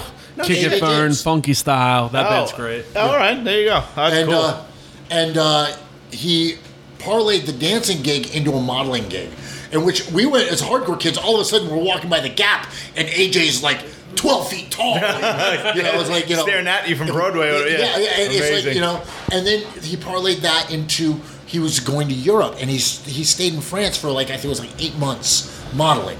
That model life is nice, man. And while he was over there, he started training at Dakar's Muay Thai, where Pupanoi, who was like a legendary trainer, was training. He came back and he was like, "Yo, dude, I gotta show you this." Yeah. And that was, from there it was on. Because I mean, it wasn't big in New York at the time. Well, no, like BJJ or Muay Thai or anything. Because a lot of people like there's a person that everybody goes to, is they say he was the first Muay Thai trainer. Before him, there was no Muay Thai, which isn't true. I'm not going to mention his name because I don't want to glorify it and I don't want to slander it. Sure. But Aziz Nabib, who owns Sitan, was really the first Muay Thai instructor. But he came over and he started selling it as Taekwondo because Muay Thai wasn't really marketable. Right, and everyone in high school, everybody wanted to do Taekwondo. Right. Yeah. And it just sounded cool, honestly. Yeah, and Aziz is just like, he's an amazing coach. He's one of those people that when I can get around, I always like to like get a little bit of knowledge from him because he's got such a real pedigree from Holland, and like he's an Egyptian Berber. And amazing athlete. He still plays Muay Thai. Still trains, does pad work. And his fighters are just so good. Yeah, so good. Just a great, beautiful style. But that's how that whole thing started. When I started doing that, it was just kind of like, it just didn't seem to make any sense anymore. So I mentioned I have a small child, 4 years old, and he was going to one school. Are you selling him? No, he's not for sale right now, but we will talk after the podcast, off the air. But he was in a school, and they were like, "Oh, he's." And now I'm like, "This doesn't make sense. Nobody else has ever said this. I don't see it."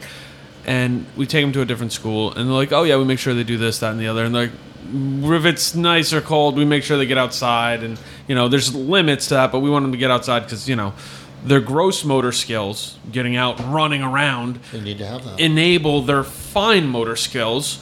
Which, he's learning to read and write numbers. And it was funny because, right? Like, obviously. But you see it so much enhanced. And I think about that with a lot of people. And I think about this duality of physicality versus creation and art and expression. People think they're two different things. They're not. They're connected. Yeah. And if you think about this, you run around when you were the other, before you found this kind of focus to it, you were still doing things, but it was just all energy everywhere all the time because it was it didn't know where to go. Yeah. My mother works in education theory, and it's basically it's just all the research points to the fact that some people just have to move. Yeah, you know what I mean? Like some people just have to physically move to learn. And I think we don't have to people worry about that because we have pills for everything. Right. Exactly. But with Muay Thai, it's all creativity, right? Like, and thinking 3 moves ahead. And kind martial arts is problem solving. Right. And that's the thing. And like the brain is a problem solving organism, and if you don't give the brain enough things, enough stimulus, what happens? It starts coming up with these fucking DEFCON 1 scenarios in your fucking head, and it's like I tell people all the time: is like if you don't give your brain free time to like to daydream and do things and like create, and your brain will get angry and your brain will bully up on your heart, and your heart is a child. Yeah. You know, and you leave your brain will fucking go. Yeah, brain can go really bully. Right. And that's where you get this depression where you're just kind of like, I'm nothing. I don't matter, you know? Right. No, and you know, you made the comment about pills for everything. Well, wouldn't it be better if we were actually having these conversations, like this public space? Like, everybody should think about that for 30 seconds and go, oh, yeah, you know, when I'm restless and have all this energy, it's hard for me to focus. Enhance that by child. You know what I mean? Yeah. Like, that's, I can't explain it any more simply than seeing it in the simplicity of a smaller human goes, oh, yeah, I can focus more if I'm not, like, once I get some physical stuff done. I'm doing things, I'm getting moving, then I can sit down and do the shit I need to sit down for. We're at a stage where if you tell a depressed person, look, you've got to work on your body, it's considered insulting because people say, hey, look, I have clinical depression. I don't want to hear that bullshit. And I'm sympathetic because, you know. Same. You don't want to put anybody in a place. Right. I don't want to. Well, the thing is, it gets into the whole thing, you're body shaming. It's not a matter of body shaming. No. It's a matter of getting the neurological output. Right. But that's what I was driving at is while people, okay, you don't want to hear that shit. I understand that. Yes. But, straight up, the people that I know who suffer any sort of major depression, it doesn't cure you to fucking be working out, but I'll tell you, it does not fucking hurt. It only helps you. No, and like, I think that people have all or nothing solutions to things. Yeah. Like, hey, I don't want to hear that I need more sleep. I don't want to hear that I need to work out because that's not going to get me over this hill. It's like, it might not, but if it gets you fucking 10 steps up that fucking hill, in the right direction. That's the problem is that people, we've become such a disposable and instamatic fucking society where I feel down, I need some endorphins. What's going on Instagram? Sure. You know, we do these quick fix things where it's like, I want all the answers now. I want here's one of my favorite. I've a really good friend of mine who I go to who's an acupuncturist. We're talking about herbal medicine and right now I guess this whole the Kamba, which is this frog medicine, poisonous frog medicine, and then also the ayahuasca. Right, that one. Which everyone is like, I'm going to go to Peru and I'm going to go do ayahuasca and da-da-da. And here's the thing about it that you don't understand. Ayahuasca is not going to give you your answers. Ayahuasca is going to highlight your problems in big glowing letters on the wall. Then you need to go Then you go home. Then you go home. Drugs and alcohol are a low-level spiritual search. Yeah. I didn't have ayahuasca. I used cocaine. Yeah. Okay? So that's all that was to me, was some kind of trying to find something to shut down the dialogue within my head. Yeah. You know? And everybody's like, but if I go there, then instantly I'll have all the answers. No, the epiphany is, you could speak to this better than I could, but everybody I ever know who got sober, the first thing they always say is, damn, I had no idea how big my problems were. You know what I mean? Because you're seeing them clearly for the first time. But it's maybe same thing with, you go to ayahuasca expecting an epiphany. Here's the epiphany. You got to put work in when you get home. You know what I mean? Here's the epiphany. Yeah, but that's the thing. People are like, people bragging me I've done ayahuasca 28 times. I'm like, well, congratulations. So you're a junkie to throwing up and pooping. That just doesn't sound like my bag of tricks. Yeah, I had a cab driver that was explaining it to me. He's like, yeah, we're in a mound. You know what I mean? Like that, like a little cave sort of thing. And there's 20 of us in the room, and they give us 2 buckets, one for vomit and one for shit. Sold. Buy my tickets. Well, that's exactly what I said to him. I said, "You're not doing a great job of selling this one." Exactly. You know what I mean? But anyway, all right. Let's not. We want to call it. We want to say. We want to give the gentleman an opportunity to pump the things that are important to him. It's starting to get long. I got a 2.5 hour drive home. Oh shit! Where you live at? At the shore. Oh wow! It's more like an hour and a half. It's nice. Beautiful, yeah. Got the ocean. Thank you. So, tell the people at home rather about your gym. Physical Culture Collective. We're at 857 Broadway on the 2nd floor, right upstairs from Brooklyn Made Motorcycles, Brooklyn Made Power Sports. But wait, 857 Broadway in Brooklyn. So Bushwick. Off the J. And I lived at 805 for years. We talked about this. I said the gym was right off the block. Yeah, you did. It's like up the block from Woodhull. It changed a lot. Yeah, okay, go on. Go on. Woodhull, the Death Star of the medical industry. If you're trying to die, go to Woodhull. Yeah, exactly. But if you're trying to live, ask for Bellevue. Yeah, you see people crawling out of ambulances if they're going to Woodhull. So I'll take my chances elsewhere. On the street. But yeah, we basically what we run is, like I said, we teach Muay Thai, we teach Jiu-Jitsu. We have an amazing, what I like to call an athletic development program with our strength and conditioning. Strength or conditioning in all actually is what they should be. But we're kind of a gym for people who don't feel comfortable in normal gyms. A lot of our members, like, it's just like, I mean, and then I'll get on my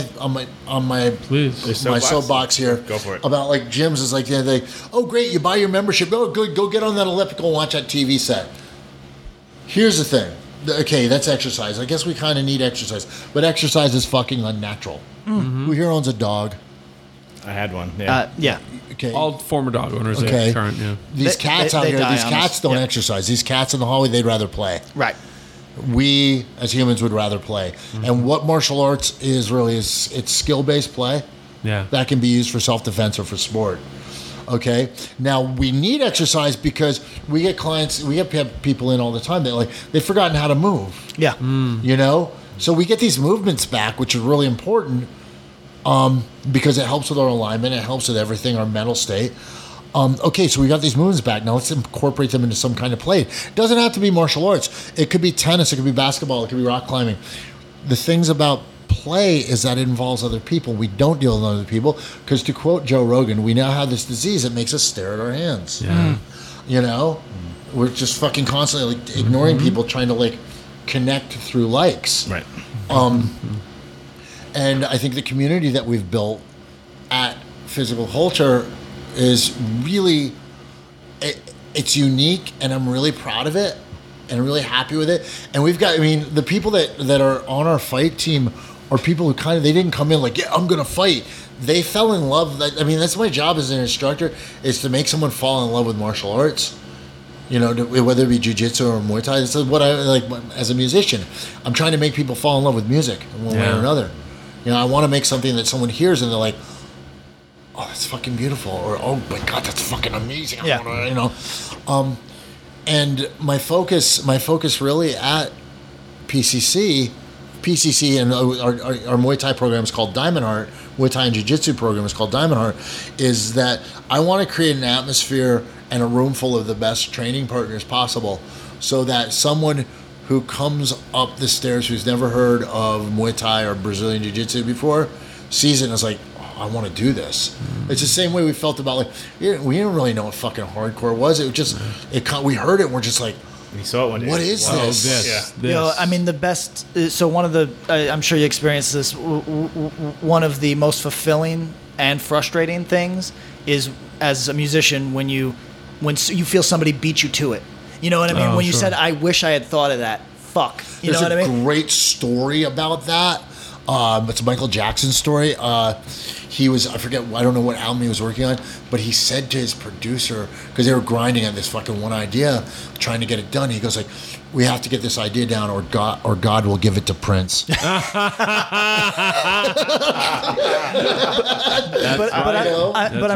I'm sure martial arts are a little bit like that, where you want to inspire that same sort of fuck. You know what I mean? I wish I was doing that. I wish that I experienced that. I wish that I could have been the person to pull that off. You know what I mean? Like that's. I'm sure there's a lot of parallels here that I think that's cool. Well, it's one of those things where it's like, and I try to make it to I tell people all the time, man, because it's weird, because in a lot of martial arts gyms, you get the yelling of like, come on, go harder, go harder. Yeah. No, take a knee. You'll go harder next week if you take a knee now. Right. You know, this is your limit. Good. Let's work here. Because that will change if you consistently come back and you make a practice of it. You know, it's like, like anything. It's like songwriting. You have to make a practice of songwriting, because it's a neurological thing that we adapt to. You have to make a practice of, it takes 21 days to create a habit. Yep. And these are the things that you need to be able to do and make a habit out of.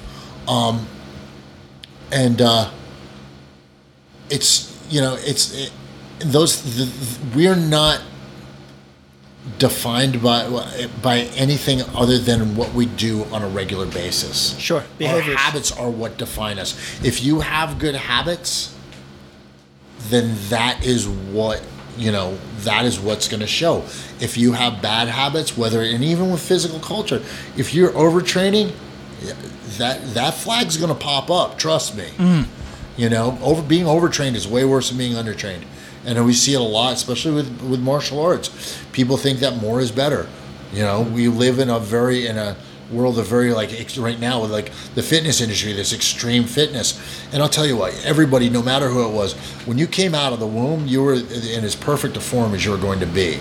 Yeah. And to develop, we end up at a certain point where we're in pain, and I've had, plenty of times people are like, oh, but you're always in shape. And I mean, as Red is my witness, I have a huge pain tolerance, because from coming out of competitive Muay Thai, I would walk around being in pain, being like, well, this is just what's normal. Yeah. And not realizing that I don't have to accept that. Right. I can change that if I choose to, but I have to develop the habits in order to change those things. So, sometimes living in New York, it feels like this doesn't need to be said, but I realize that I am in a bubble a lot. Because I think it seems obvious, but maybe not. Anybody can walk up those steps, yeah? Oh, absolutely. Okay. Absolutely. Because I think I want to give a shout out in a way. We actually do really well in New York, so there's a lot of different types. I actually you want to talk about the stuff you guys do on Friday nights? Oh, Queer Fight School? Yeah. Coach Milo Mendez in Queer Fight. We've given her a platform to basically do what we like to call a safe gym, and it's for the LGBT and trans community. Basically, it's for everyone. Yeah, it's for people who want to kind of get their feet wet in the martial arts, but feel weird going into the open level classes. Even though everybody in the open level classes, the most awesome room full of people. I mean, God, you get to Brian Audley, who's one of the nicest guys in the scene. Him and Brendan, Chris Enriquez, Dave Castillo, everybody, our members that our membership base is just such fucking awesome people. Yeah. But being a martial arts school, people get it's intimidating. It's intimidating, and I understand that. So we've opened up the Friday 7:30. It's donation based. We just want people to come in and experience it, have fun with it, and that's the thing, explore that idea, that concept, that movement, because it's important. It's not just the point of empowering people and teaching self-defense is one thing, but the point is to bring the community closer together, especially now because, and I've really tried hard to stay off the political bent, because there is such a divide and conquer of where they're trying to they've turned to the right against the left. They want you to see the world in a binary, for sure. Exactly. And it's this or that. We got to keep these poor people mad at these poor people. Yep.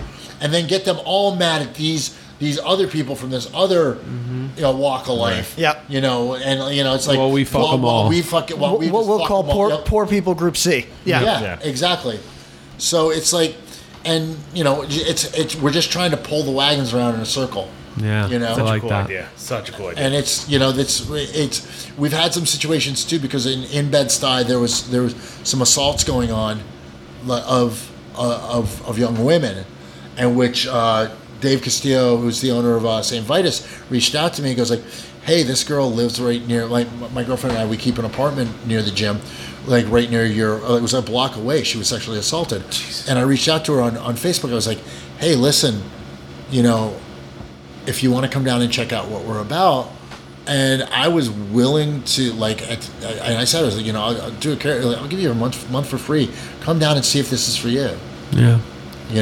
Because it's like, to me, I think it's worth more to give that person the chance, like, an outlet first off, because there's got to be a lot of anger there, but also the ability to be around a community and feel like, like safe. Yeah. And have that. And it's really important because, it's when someone takes your humanity like that, that's rough to deal with. It puts you in a very lesser than state. And it's a lot of work to get out of that. Well, and I mean, we kind of talked down on the concept of comfort. And there's two states of comfort to me. There's comfort that's kind of enabled laziness, and there's comfort that's quite literally physical safety. Right. Yeah. And that's everybody's entitled to that. Everyone's entitled to that. And what I'm getting from what you said and what the programs you run and the shit, like, it's a warm feeling to me, is that martial arts are for everyone, and you're doing everything you can from your basic classes to special stuff. That's just like, let's make this something where everyone feels like they can come up these stairs. Yeah, that's right. Absolutely. And it's funny because there was something on last night. We were watching. Was it last night? The other night we were watching the finale of RuPaul's Drag Race, and I forget the Greek emperor who had a wife, but he also had a boyfriend. Xerxes? No.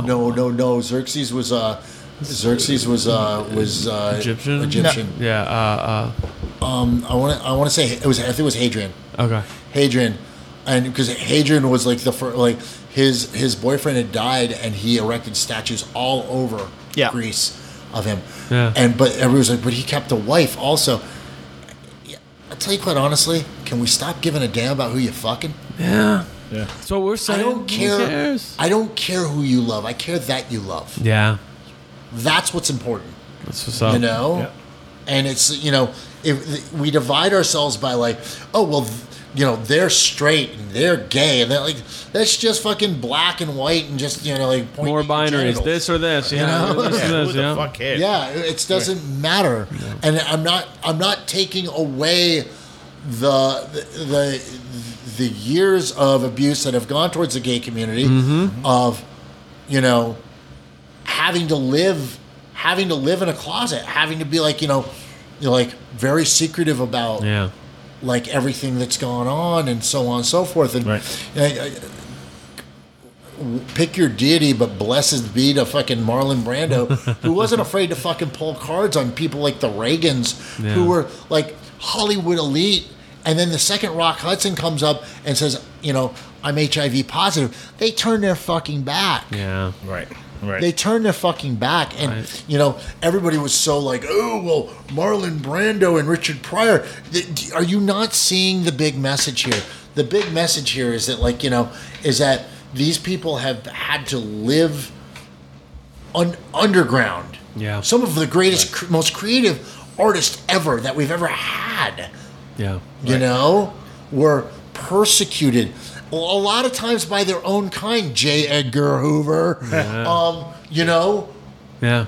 And you think about what that goes. Yeah, you think about what that goes to, that kind of suffering, that kind of torment. Yeah. That's just inhibiting somebody who's got so much vibrancy and has so much to give the world at large, but the world at large is looking at him going, wait, what? You're what? Exactly. Did you see the Koch documentary?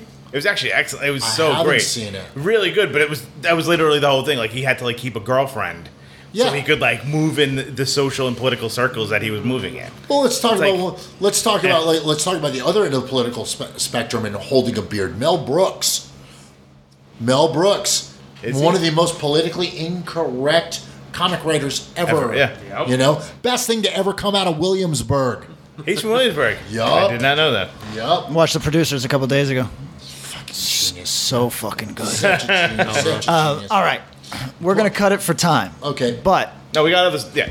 Yeah. We got canonized. We got burned. yeah, We so can make that all quick. Don't worry. okay, Yeah, it's canonized. okay. So Canonized, you told us about. What are we waiting Canonized. for? The record, the first EP, Message in a Bombshell, is coming out on Essence Records out of London, England. Nice. My boy Adam Malik's label. He's been gracious enough to do that. Shout out Essence Records. Essence he's such a fucking awesome person. I love that guy. He was our tour manager when we just did the last European tour. I'm working right now on the new album, which I have the title for, which I'm not going to leak. I want to put 10 good solid songs together. And I'm going to release that, and I'm hoping to be able to do shows with it this fall. Rad. It's not a project. It's a band. Yeah. Rad. It's a band. Very cool. Burn. Well, as everybody knows, we did the Do or Die record is out. I love that record. I'm really happy with how it turned out. We did so much touring on it. You guys really did. Yeah, That's the most touring Burn's ever done. Yeah, we took the summer off. I mean, Chuck and I were both just spent at the end. And we're just like, Yeah. And he's got his project. He's got his Ghost Decibels project that he's working on right now. I think they're doing something with Freddie Halva's label. Oh wow, cool. And then, and like I said, that Burn is playing. We're playing with Candiria. Oh wow, yeah. October 20th at Brooklyn Bazaar. Nice. There which we go. will be. Crazy. I'm looking forward to that. It's going to be a fun show. Yeah. The canonized thing. I'm looking to hopefully have that. Let's say October, possibly. We'll see. As far as it goes, though, like promoters, I know where I'm doing. I know where I'm doing the first show. Right now it's going to be limited engagements because I really want it to be something special. So as far as it goes, I'm not looking to I will be in touch when we're ready to book regular shows. Fuck yeah. I like that. Cool, very cool. Power move, not calling it a project. I think that's very self-limiting when people call it. Don't call it. Because it undermines the breadth of the band. I think honestly, even when you're a rapper, I think it's not a good idea to call shit a project. Everything you do is a continuum of yourself as an artist. And undermines your art. Don't do a project. It's like what project? What? Yeah, it reminds me of something you do with construction paper. But diorama. Thank you for being our guest today. Thank you so much for having me. That was awesome. It's awesome. I guess in closing, and just go out, be kind to each other, and fucking create. Whenever someone throws, I have friends of mine who throw new music across, and it's always good because it's sometimes you get kind of locked into what you're listening to, especially at the gym because we have the same playlist we run all the time. Yeah. Working out the tattoo the other day. Oh, nice. All the things he said. All the things he said. Yeah, it was running good. through my head. Yep. Whatever happened to those girls? Not sure. I think that was it. I think it was that one release. Yeah. It's got some hits. So I'd like to have you back at some point to talk about a thing that we got listeners of all types, and a thing, I think your perspective, the Mexican in New York perspective, to me is fascinating because we exist. A lot of people from parts of the country don't understand what that is. I'm a bad Chicano, though, because I don't really know a lot of Spanish. No, look, I think that there's a stereotype among people that are not brown that there's just brown unity across the board. And then when you talk to a Mexican living in New York, they will tell you very quickly. It's very different. Nah. No. Especially for us blancos. Yeah. Yeah. So you look at everybody's like, oh, well, Louis C.K.'s Mexican. Yup. Steve Martin's Mexican. Yeah. Esteban Martinez. The Sheens.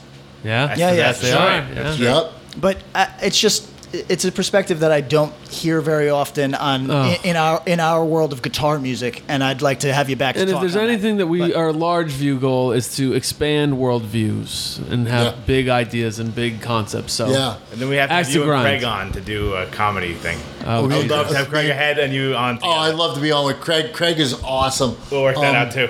I'm really psyched that Death Wishes. I mean, I love the guys at Death Wishes. Trey and Jake have just been nothing but awesome to me, and working with Kurt Ballou was amazing. The whole crew over at Death Wishes really. I mean, I'm still in contact with them on a regular basis. So it's like they're so rad. They really do it right. They know what they're doing. So big shout outs to them. Thank you to Death Wish. Thank you to Triple B, our other sponsor. And my Tom, Death Wish pick would be Do or Die. What we're gonna do? We'll do. We're doing a record. We'll cut it at the top. We gotta be ready to where can we find us on Twitter? At Extra Grindcast. And you can email us at extragrindpodcast@gmail.com. And if you go to our Facebook, it is facebook.com/extragrindpodcast. That's right. And you can reach your Jim at. You can reach us at Instagram at Physical Culture Collective. We can be reached at www.physicalculturecollective.com. I can be reached personally at GVV Strong on Instagram, or Gavin Van Vlack at Facebook, or Burn NYHC merch for Instagram. Canonized, we have the Instagram up, and that's Canonized Band at Instagram. Yep. I don't tweet. Homie, don't tweet. All good. Homie, don't tweet. We'll put all his socials up there so you can click them nice and easy. And I like, again, the two plugs I'd like to put out is also is at Instagram Queer Fight. That's Coach Milo Mendez's thing that she's doing, and musical plug. Gust from Sweden. We toured with them. Do yourself a favor. Check them out. Gust. Right. Not on my radar at all. Check it out. We'll check it out. All right. Everybody, thank you for joining us. Have a very good night. Thanks.